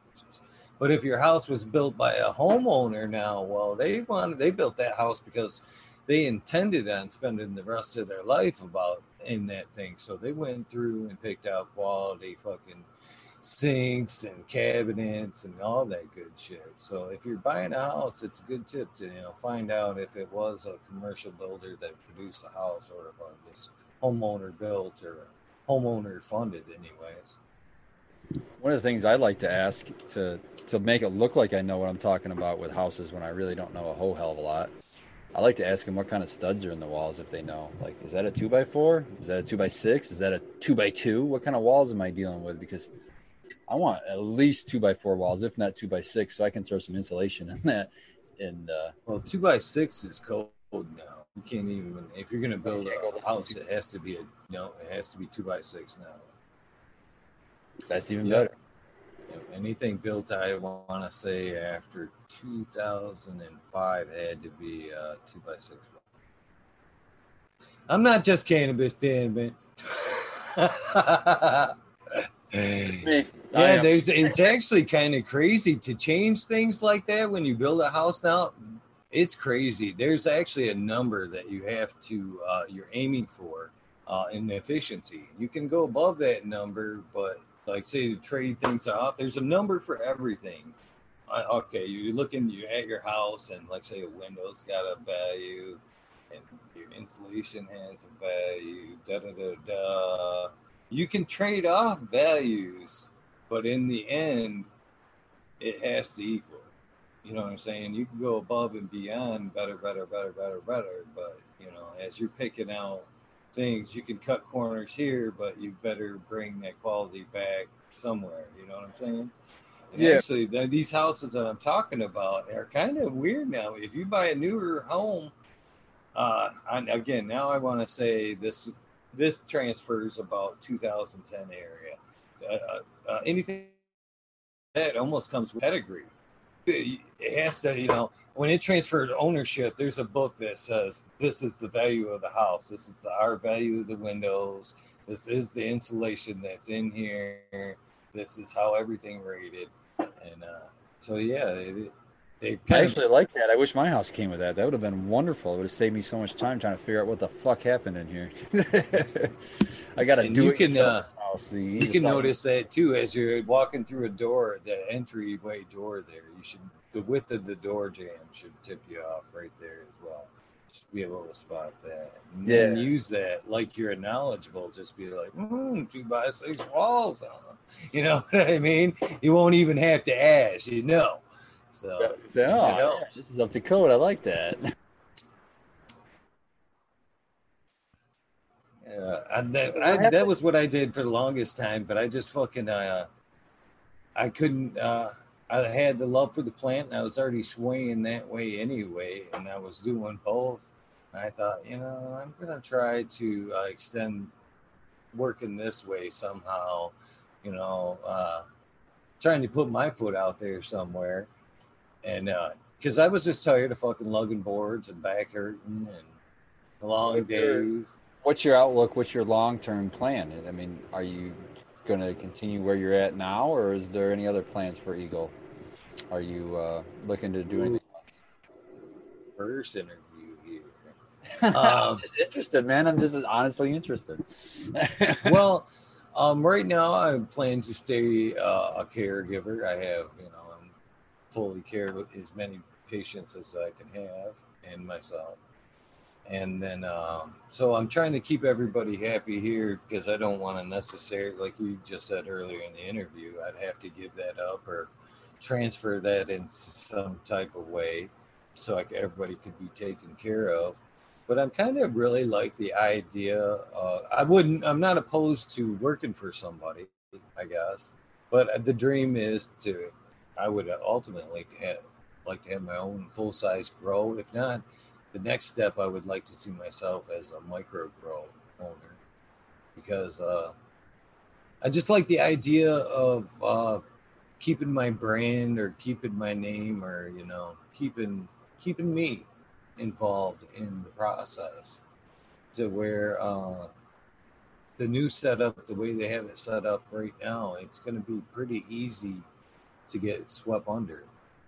Even if you're able to sustain being some type of cannabis grower and can they do let caregivers, like, say, put their self to a processor, turn it over to a processor, let us stay in the loop like that. Well, the processor is just going to smack his label right over top of the Eagle Gardens brand. That's not always the case. I can tell you from our standpoint itself, when we first started taking down harvest, our harvest would go to a dispensary and they would put they'd put it in their packaging, just like what you're saying. Since then, Steven's ordered some packaging of our own labels, and I actually have one here just to show it. But it looks like this. Comes in multiple colors. I mean, this is just a blue one here. But I like the blue. Yeah, thanks. But we actually send these just like this. Not even, you can see this hasn't even been ever filled ever. And we send them just like this, not filled with our product, and they still package it, just use our packaging. So it's just a matter of working that deal out, tell them, look, we got the packaging. You don't even have to pay for packaging. We're saving you money there. Just put it in our packaging, that kind of a thing. You know what I'm saying? That way, that's our only way to tie the grower to the end product. Because like you said, it usually has so many steps between the grower and the end product that the grower's identity is lost on that. The label, the brand is lost. And so does it say like Michigan Canico Eagle Gardens Farms or like under the strain, something like that? This doesn't. Or is it all the back? Canico? See, the back is intentionally blank, so they can put whatever sticker they need to be compliant on the back. The front says just Mitten Canico, and then has all the compliant labeling, and then it has Instagram handle. So like that's where your Eagle Gardens one and whatever. We have both of them. So it says Mitten Canico, which is the company, and then Mitten Gardens, which is Steven's, the owner's personal Instagram. So it's got them both on there. Well, that's great. You guys have thought about that and are willing to give the grower or breeder, whatever, some limelight. They're not getting buried in that as well. Because that's most people's fear, and that's my fear, I've spent years, trying to put myself out there. And of course, if I was going to make that next step, I kind of want to keep that. And I like the idea of the micro grow, so I could be able to still make my product, process it myself, and then be able to, maybe work it myself. And not only that is keep that branding, because you still will be able to, if it's so hard to, judge this question now with the current state of things, you know what I'm saying? Because, like that's why I understand 100% where you're coming from, because my head was swirling with it too. And that's why I finally made the decision, like, I need to make a move. I felt like I'm not in the same situation as you were. I didn't have as many patients and I couldn't sustain myself on my grow. So I had to do another job, which I was hating, and it was beating me down. So what I did is I was like, fuck it. I'm just going to, put myself out there and work from somebody and learn from them. I'm so glad I did that, because now I can see, like, on a daily basis, the constant calls and little fires that have to be put out by Steven or Michigan Matt. And it's like, when I see that, you know, I'm 41, I'll be 42 in July, and I'm like, I could do that right now, but it's not something I want to do long term. That's like, that can be pretty stressful, I think, having to deal with like township and fire marshals just wanting to stop in whenever to do their stupid inspection again, and we haven't changed the damn thing. You know, there's just countless things that come up. It seems like that when you say micro grow, to me, I shudder, because it's like now you have to be in control of a grow, you have to be in control of a processing and a dispensary, basically all in one, and you've got to be the guy that solves all those fires for all three of those places all at once. It's the way I've lived my whole life, though, Spartan. You know, that's But not, hey, that concept doesn't. You know, like I just told you, I have trouble embracing. I'm just starting to embrace the mastermind type attitude. That attitude, I'm doing it here now. I'm the trimmer. I'm all that shit. This all gets done by me. So that step up, I think, would just be a little bit more dedication. It'd be more full time. And at that point, you're a business, and you could think about hiring somebody to come in. And, okay, your job is trimmer. You're the extractor. I'm sure. Yeah, I guess my point, you know what? My point I'm trying to make is that the step from the home grow to the volume at a big grow is so labor intensive to continue the same quality that when you add on top of the larger quantity of plants, which is going to take you longer to do whatever you're doing, processing, leaf stripping, blah, blah, blah, we'll go all the way down to the end. Add on top of all of that, this extra responsibility of navigating the regulations and all of the little fires that the township and the localities pop up for you to have to deal with constantly. And then OSHA, who wants you to, you know what I'm saying? To me, that turns a love or a hobby into a job. And it's not a step I would want to take, but I would totally work for you if you wanted to do all that. To be honest, I mean, would love to be there someday. And I guess to answer your question, long story short,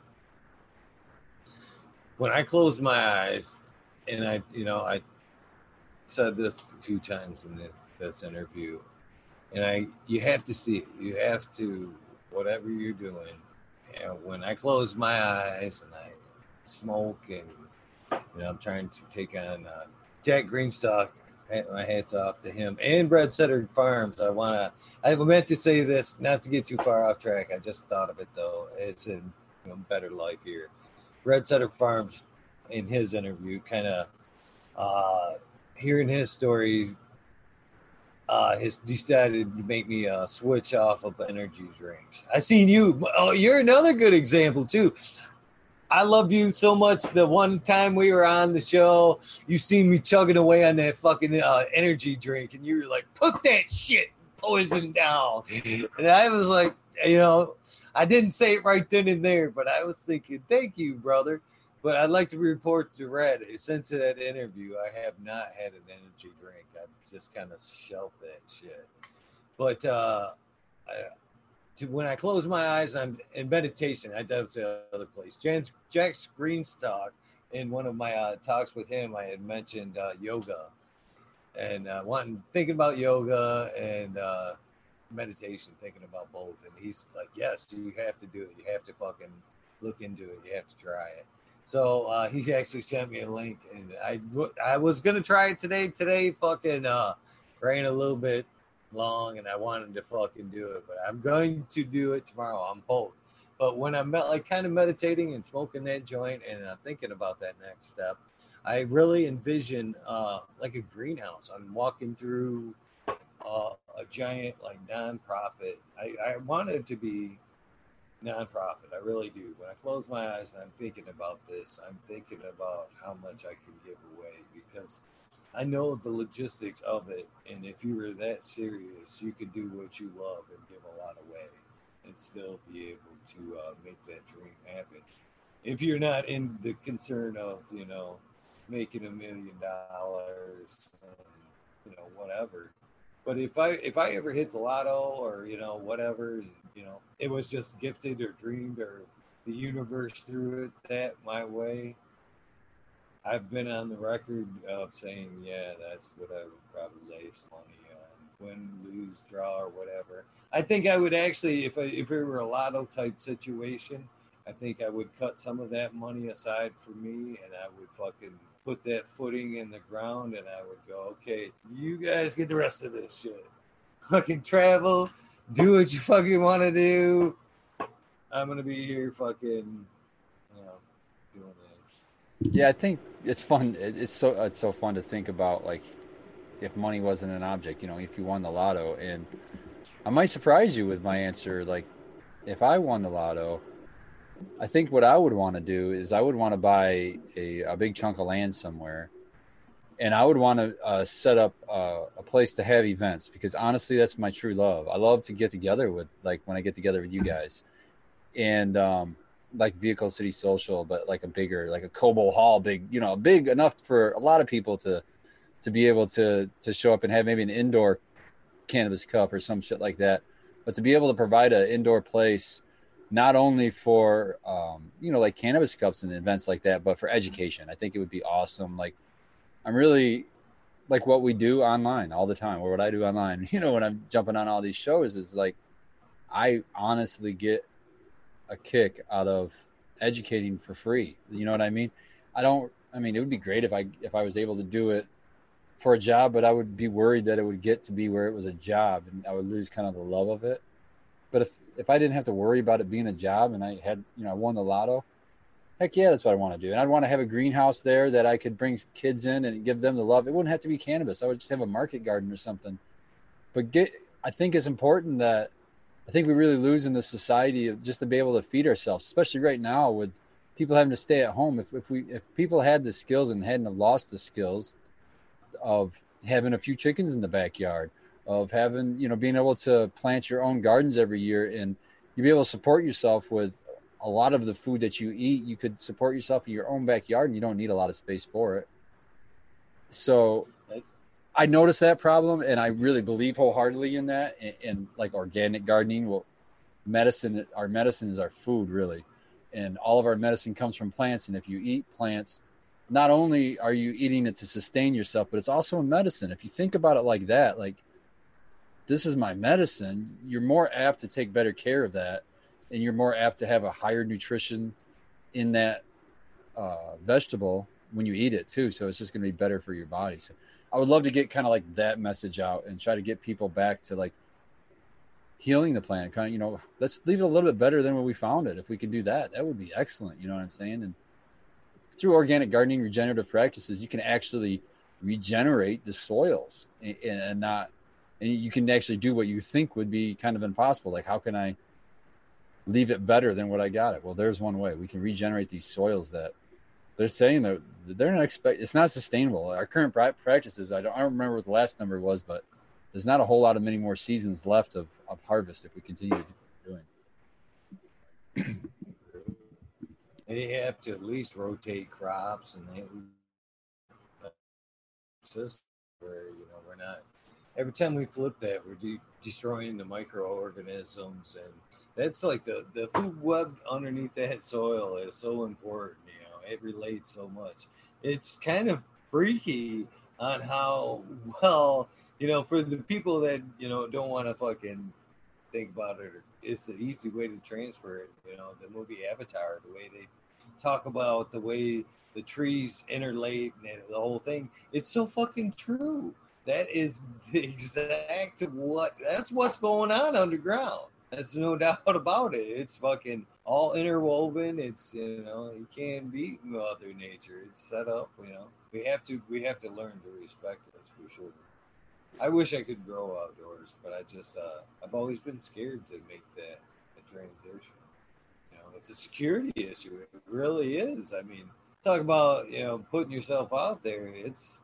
You have to be in a nice neighborhood where you trust everybody. Now let me ask you a question. Why? You can hear that. You can smell that shit for miles and miles and miles. But what are you worried about? I've worked at jobs where I've been like, I can smell it like a hound, man. I'm telling you right now, I'm building houses, and I'm like, it's over there. There's a grove somewhere around here. It's over there. I can smell it. Which way's the wind coming from? It's that house. This summertime, I don't want that to be me. I don't want that to be me. I'm sorry to cut you off, brother. Go ahead. No. I was just saying, if I'm driving with the windows down in the summertime, I'm fine. I can find all the houses. But think about it this way, though, man. This is that thing I was talking about earlier. It's fear that's stopping you from doing something you might love. And what if you don't grow outdoors? You're not going to have an outdoor plant. If you do grow outdoors, there's a possibility you might get it ripped. But isn't that really the worst thing that could happen? So I don't know. You're still in the same spot where you don't have an outdoor. If that happens, the worst case scenario, you're in the spot you're going to be anyway. Maybe and maybe not. I don't think that's what's holding me back. Is fear. Is the reason it's the same reason I don't do a lot of things. I have to pick what I love and what I want to focus on, because I'm that type of person that dives in wholeheartedly. When I decide that I'm going to do something, I'm going to do it to the best of my abilities. I don't play video games because I fucking will play that motherfucker until I've got it aced. I don't play sports because I can't go professional. But yet I still have that mentality when I'm playing sports that I fucking want to win. So if if I can't win, then I don't want to fucking play it. If I can't, do this or that. In this case, if I can't take my skills that I've got from in here and go out there, at least with this plant, and just try to grow the biggest fucking tree I can grow. Well, I don't know if I want to take it outside and just try to grow little bushes. Hell, I can fucking do that right here. If I go outside, I want to fucking grow a Mendo dope tree that you're going to see from fucking a couple yards away. You're going to be like, that dude's growing weed. That's amazing. Have you seen that guy's plant? You can see it from like 4 yards away. And that's the same reason I have, motorcycles, anything. You fucking could pull up in my yard and fucking go, hey man, I just got this bike. Fucking kicks ass. I'm gonna be like, oh yeah, can I take a ride for it? And when I get on that motherfucker, it's gonna be like, wah, and fucking you're gonna be like, god damn, did he fucking max that thing out? And then the answer is probably. It's just, I have to pick my battles then, in order to keep my life in check. There's just some things I don't do anymore. Do you grow anything? Do you grow anything else? Do you grow anything else outside at all? I used to fucking grow a garden outside. At my last house, I grew a garden, and I used to like to fucking grow the sunflower seeds. And I used to like to grow them motherfuckers that were 16 foot and had fucking, the heads like that. And the same thing goes with tomatoes. I like to like big old fucking pumpkins. Pumpkins are another good, quick, gratifying. You can grow some monster pumpkins. There's a lot of like good fucking pumpkins you can brag about. Yeah, that fucking grew me a fucking wheelbarrow size pumpkin. It could be. I'm pretty sure I'm right, but I think pumpkins are the highest protein content in a seed that you can find. So pumpkins are good to grow. Just grab the seeds, man. Give you protein. But tomato is probably the closest vegetable that you mentioned to cannabis. And if you can grow a tomato, you can grow cannabis outside, man. If you're growing those giant sunflowers, you can grow cannabis. I don't know what you're worried about. I mean, I'm not pushing you. I'm just saying you do okay.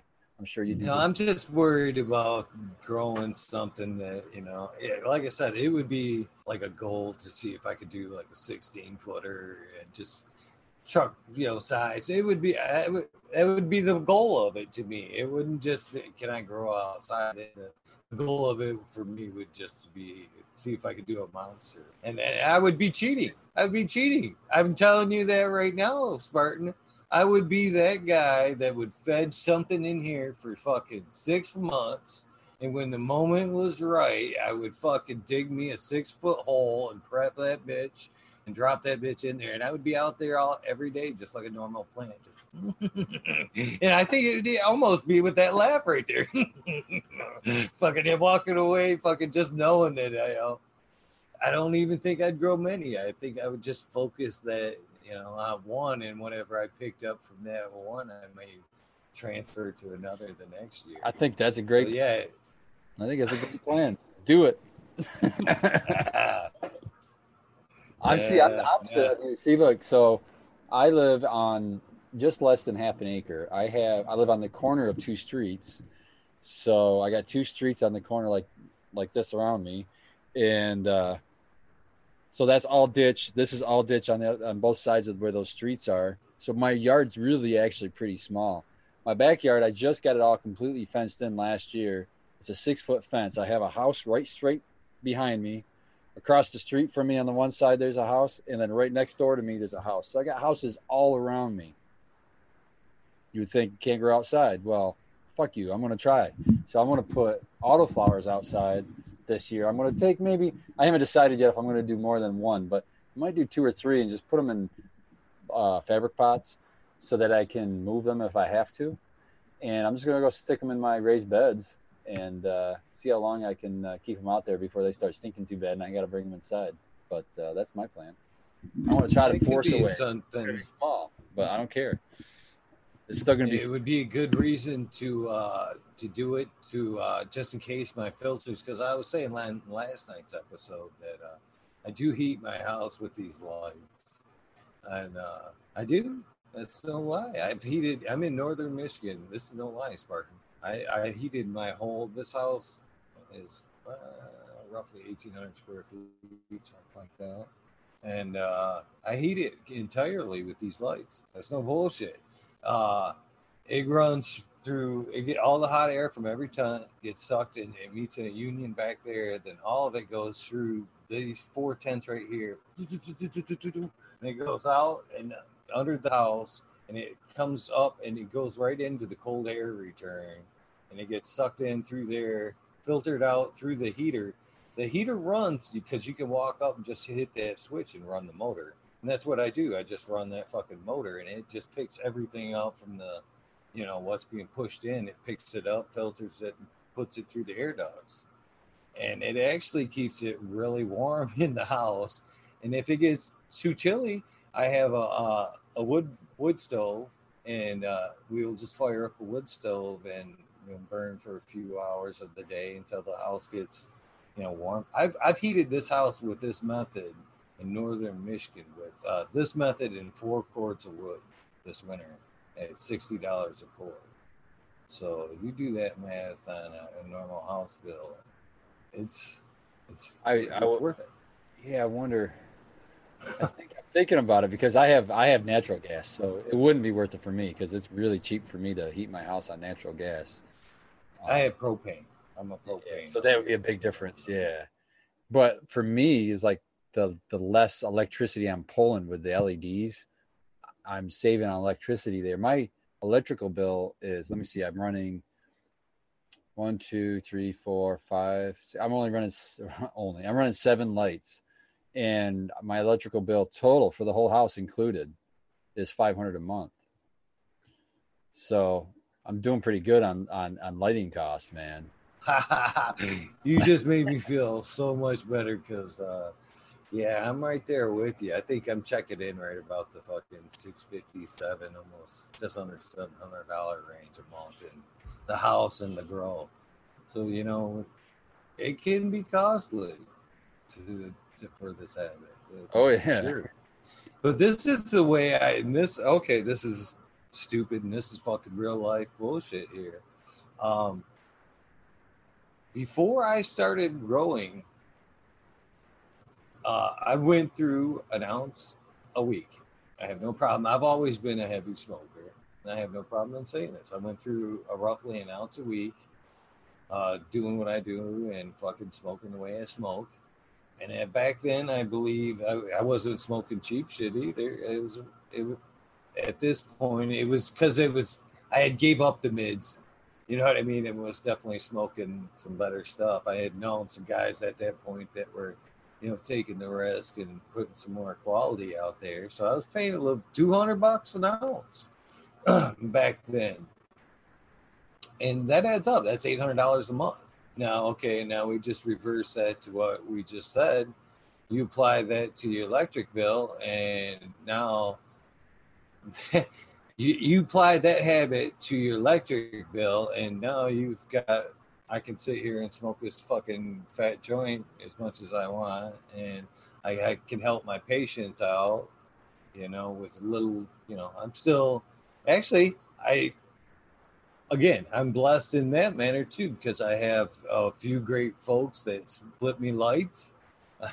I've got a few good folks that flip me nutrients.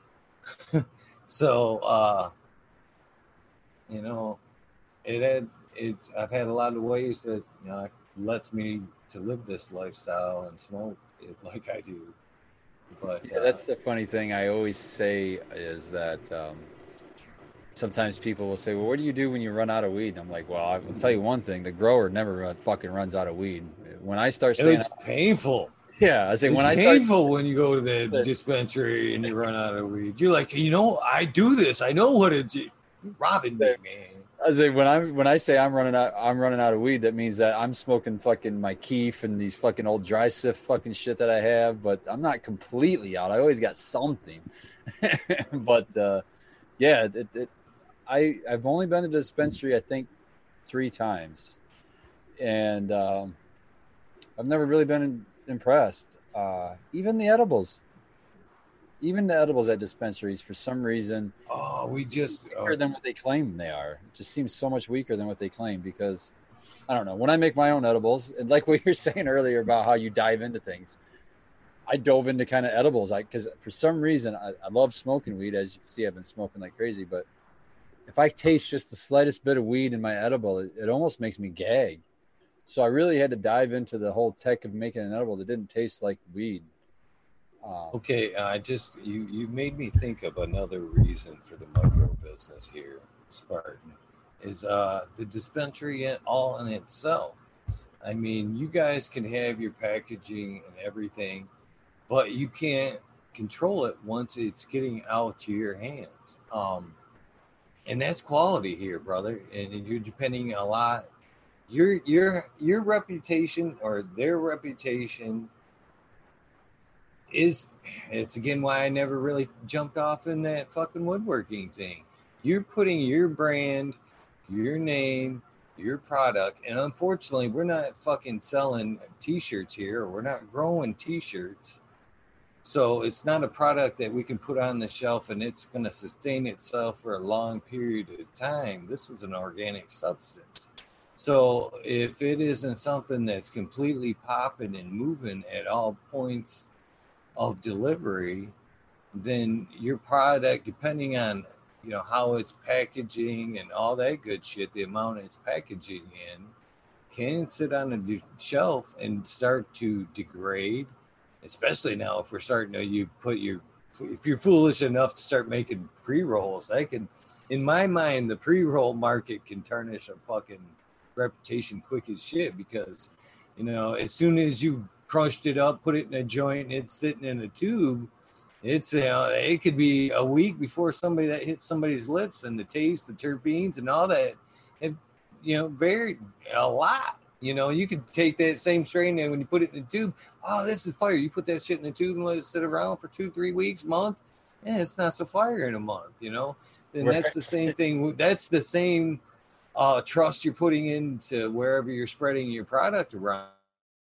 A good chance that dispense market themselves good, or they're undercutting you with somebody else's brand that your shit sits on the shelf for a minute longer, and now they get that mint and canico package, and it's sat on their shelves for a month or two, and it's degraded, and it's not as good as it was when you put it in that package, and as good as I'm positive it comes from Michigan Canico. You know what I'm saying? Well, what you could lose a lot of traction here, and that's something that you could only trust and maintain is in the micro grow. That's probably the biggest benefit is you could package it and get it out there as the demand served. You know what I mean? I agree. And you in that way you'd be able to maintain a good reputation in your brand, and your brand and in itself. So yeah, that's the thing that really that worries me from making that micro business, or the whole caregiver aspect. That's where I see the importance to at least make that first step into the micro, which isn't that big of a deal to obtain. I think it's like a $5,000 license, if that, and the paperwork isn't nearly as bad. So why not attain that and be able to secure your brand and your quality? And then even at that point, you could still, sublet, if you will, or whatever. You could still dish it out to sub vendors or whatever. But again, you'd still be able to limit the amount and the quality to your standards. See, to where if you're a caregiver, that's not going to happen, man. It should you if you're a caregiver and you drop that whatever you got to take, the minimum is to a processing unit. It sits on their shelf for a month or so before they can actually process and package it, and then it goes out to their vendors and it could sit there on their process. You're putting a huge trust in the chain and in your brand. You know what I'm saying? That to me is a huge risk. I agree with everything you're saying, and I think vertical integration like that is wonderful if you can obtain that, where like on the micro grow, where that's an even better system. Yeah, if you can all keep it in house and stay at like your level. Yeah, but I'm sorry, I didn't mean but there's a drawback. I don't know how close you've looked into the laws, but I think they've set the micro grow up to fail. And why I say that is because the dispensary portion of the micro grow is not allowed to bring in any product from anybody else. So you have to produce everything in-house to sell out the front door. I'm talking edibles. I'm talking everything. That puts you at such a disadvantage, because when it could be right next to you, it could be another dispensary that's got 50 different products, and people are going to walk into your dispensary and you've got, how many can you do by yourself?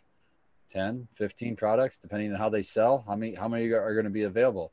I think or God forbid you fail a testing and they say they want to destroy the product. Now you don't have product to put on the shelves, and you can't even bring in product to continue to help with you keep your doors open. Hopefully it's something that they change, but right now they don't let a micro grow. It's all contained within itself. And it's almost like a nationalism as far as like countries go. If you shut off your borders, it sounds like a really good idea, but there's some resources that aren't available to you, so you have to kind of be nice to the people around you so you can trade and open those borders. Same thing with this is like, if they're going to cut you off from everybody else in the industry and it's sink or swim only for you, you better be perfect, because one failed harvest and it's going to hurt, and it's going to hurt bad. So I guess I'm listening to what you're saying, and it would make good sense to me. Is are you limited to where you live and be able to open that micro? Because I don't know this, Spartan.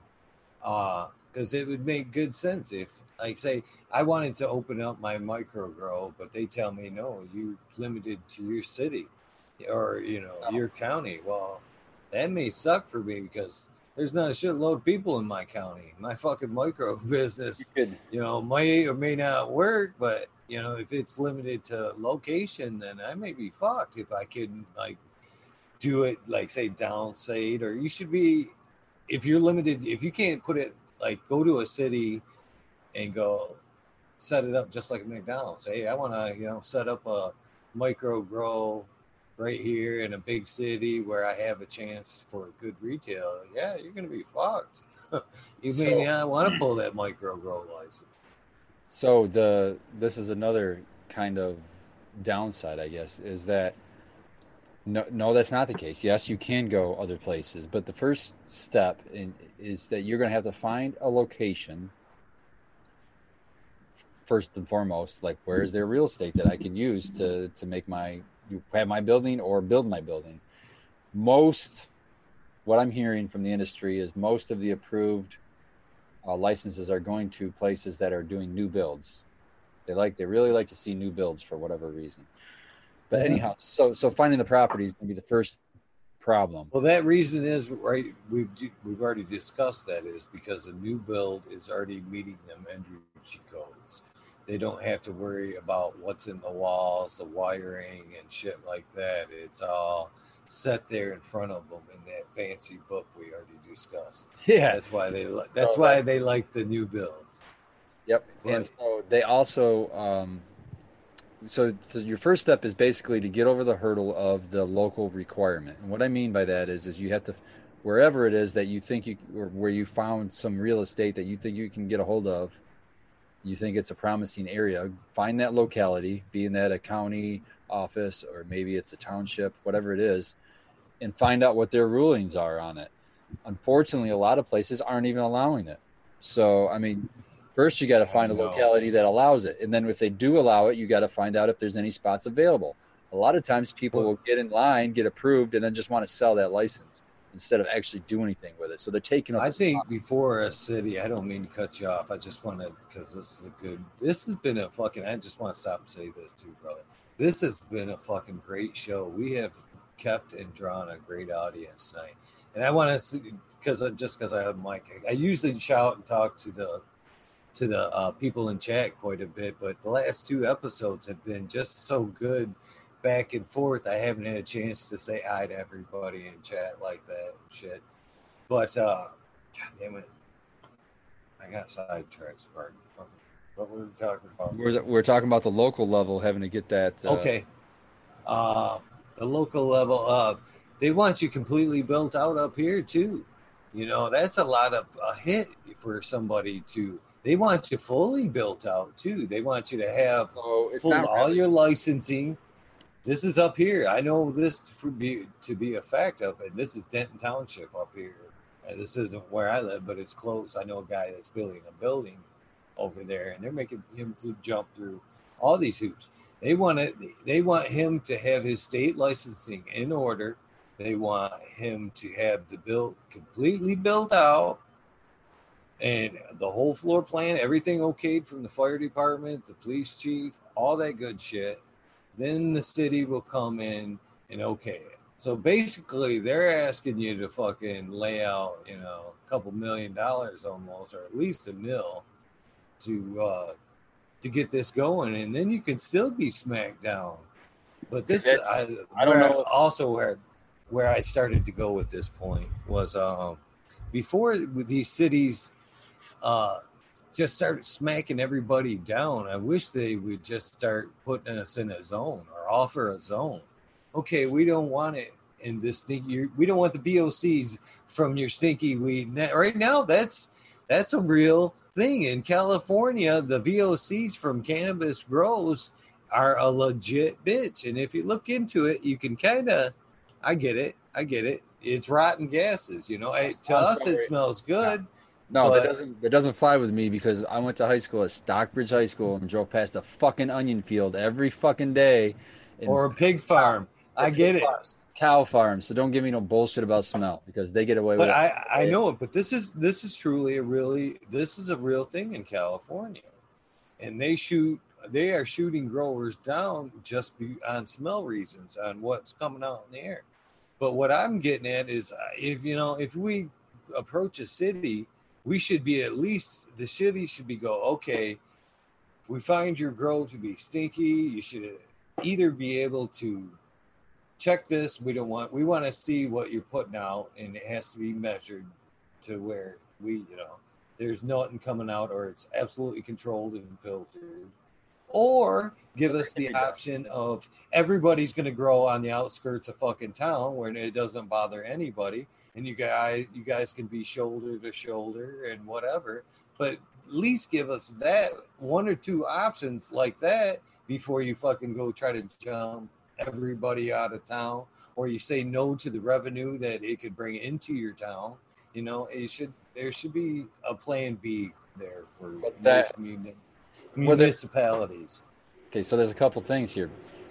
There is just what you said. You can go to those meetings and you can say that to those fuckers, and you can go there every fucking meeting until they get tired of that squeaky wheel and they apply some grease.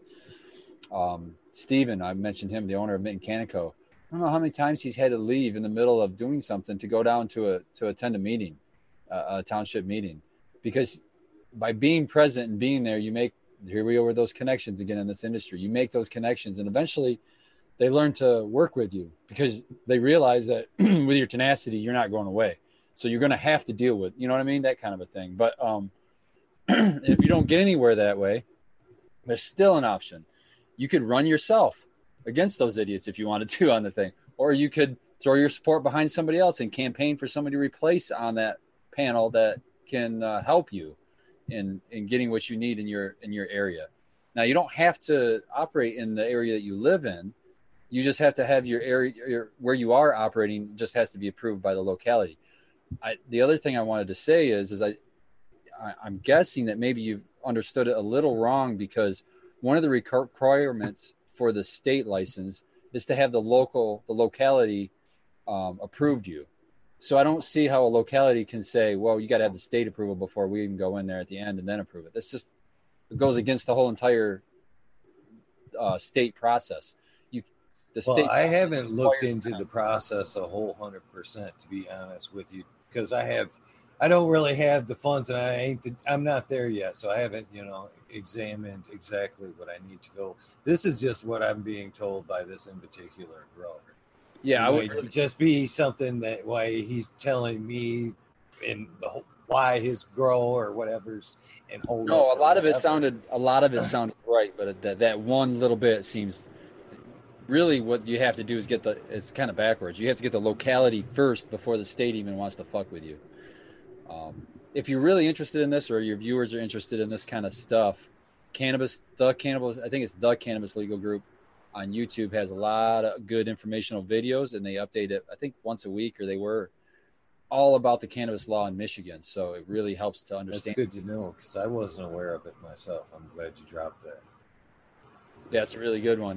And I think in the titles, they do a good job of saying what they're talking about in each episode. So you can kind of just scroll through the titles and look for what your specific. They did a whole show on just micro businesses, actually. So that would be a good one to listen to. I've always had a problem with, we've all got our emails as caregivers to the state, or at least I offer mine. And I've signed up for the updates and shit, but they make them so fucking hard to fucking get to the real information, and it's not as timely as it should be. There should be. I'm glad that you're pointing out another network that could keep us more informed, because the state, unless you're out there really looking for that information, you can fall behind really quick. And the good thing about that particular YouTube page is that they'll take what you're talking about, those bulletins, and if it's something that's really relevant to us, they'll break it down so you can understand what the fuck it even means sometimes. You know what I mean?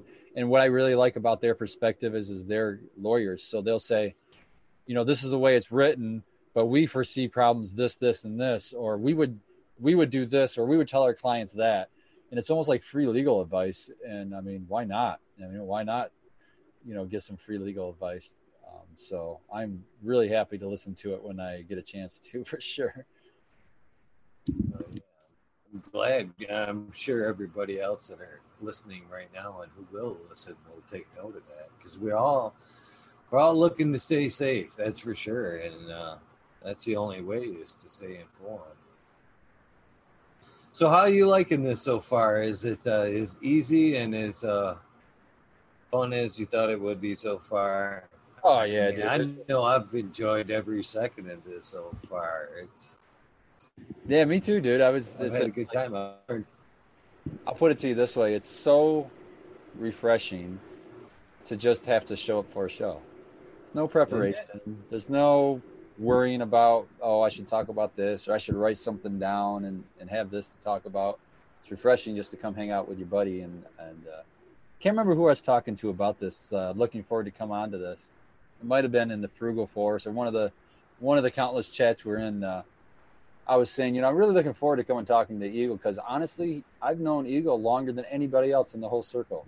I met him way back in Hatchback, years before we even did any of the Mission Bros Grow Show or anything. So long time before that. Yeah, I said, so out of the circle, he's my oldest friend right there. So it was nice to. It was almost like fate that you came back around. It's kind of cool. Yeah, sure. Like, shit, I was going to say something, but I'm so high I forgot what the hell it was. You know what you can say for me? Because I haven't done it yet, but I said this today, and I think it was a really good idea. So far, I've asked, I want to rephrase that. I've asked everybody to just go ahead and say what the fuck they're on. because I like to see that title just kind of roll out of their mouth. Can you just one time say, because I'm on fucking talking shit with Eagle. I want to hear that. Oh, Just you want me to say it? Oh, I'm on talking shit with Eagle. No, you got to throw the fucking out of there. It's got to be talking shit with Eagle. Yep, I'm fucking talking shit with Eagle. Yeah. I'm Spartan grown. I'm fucking talking shit with fucking Eagle Gardens 1. There you go. I think it would be in time. This is coming because everybody that's came on, I've asked to do that at least once. And now I want eventually a little snippet, even if it's audio, for like maybe something in the future. I'd like to. I just had a great bunch of those together. Just had a great idea. Do that, snip it out, those sections, and at the end of every year, you know, whenever your 1 year anniversary is, do a 1 year anniversary special where it's just all those snippets. There you go. I like it. Fuck yeah. Everybody I've gotten to say it, and I want to ask your opinion about that too. Is what do you think about the title? I like people usually smile.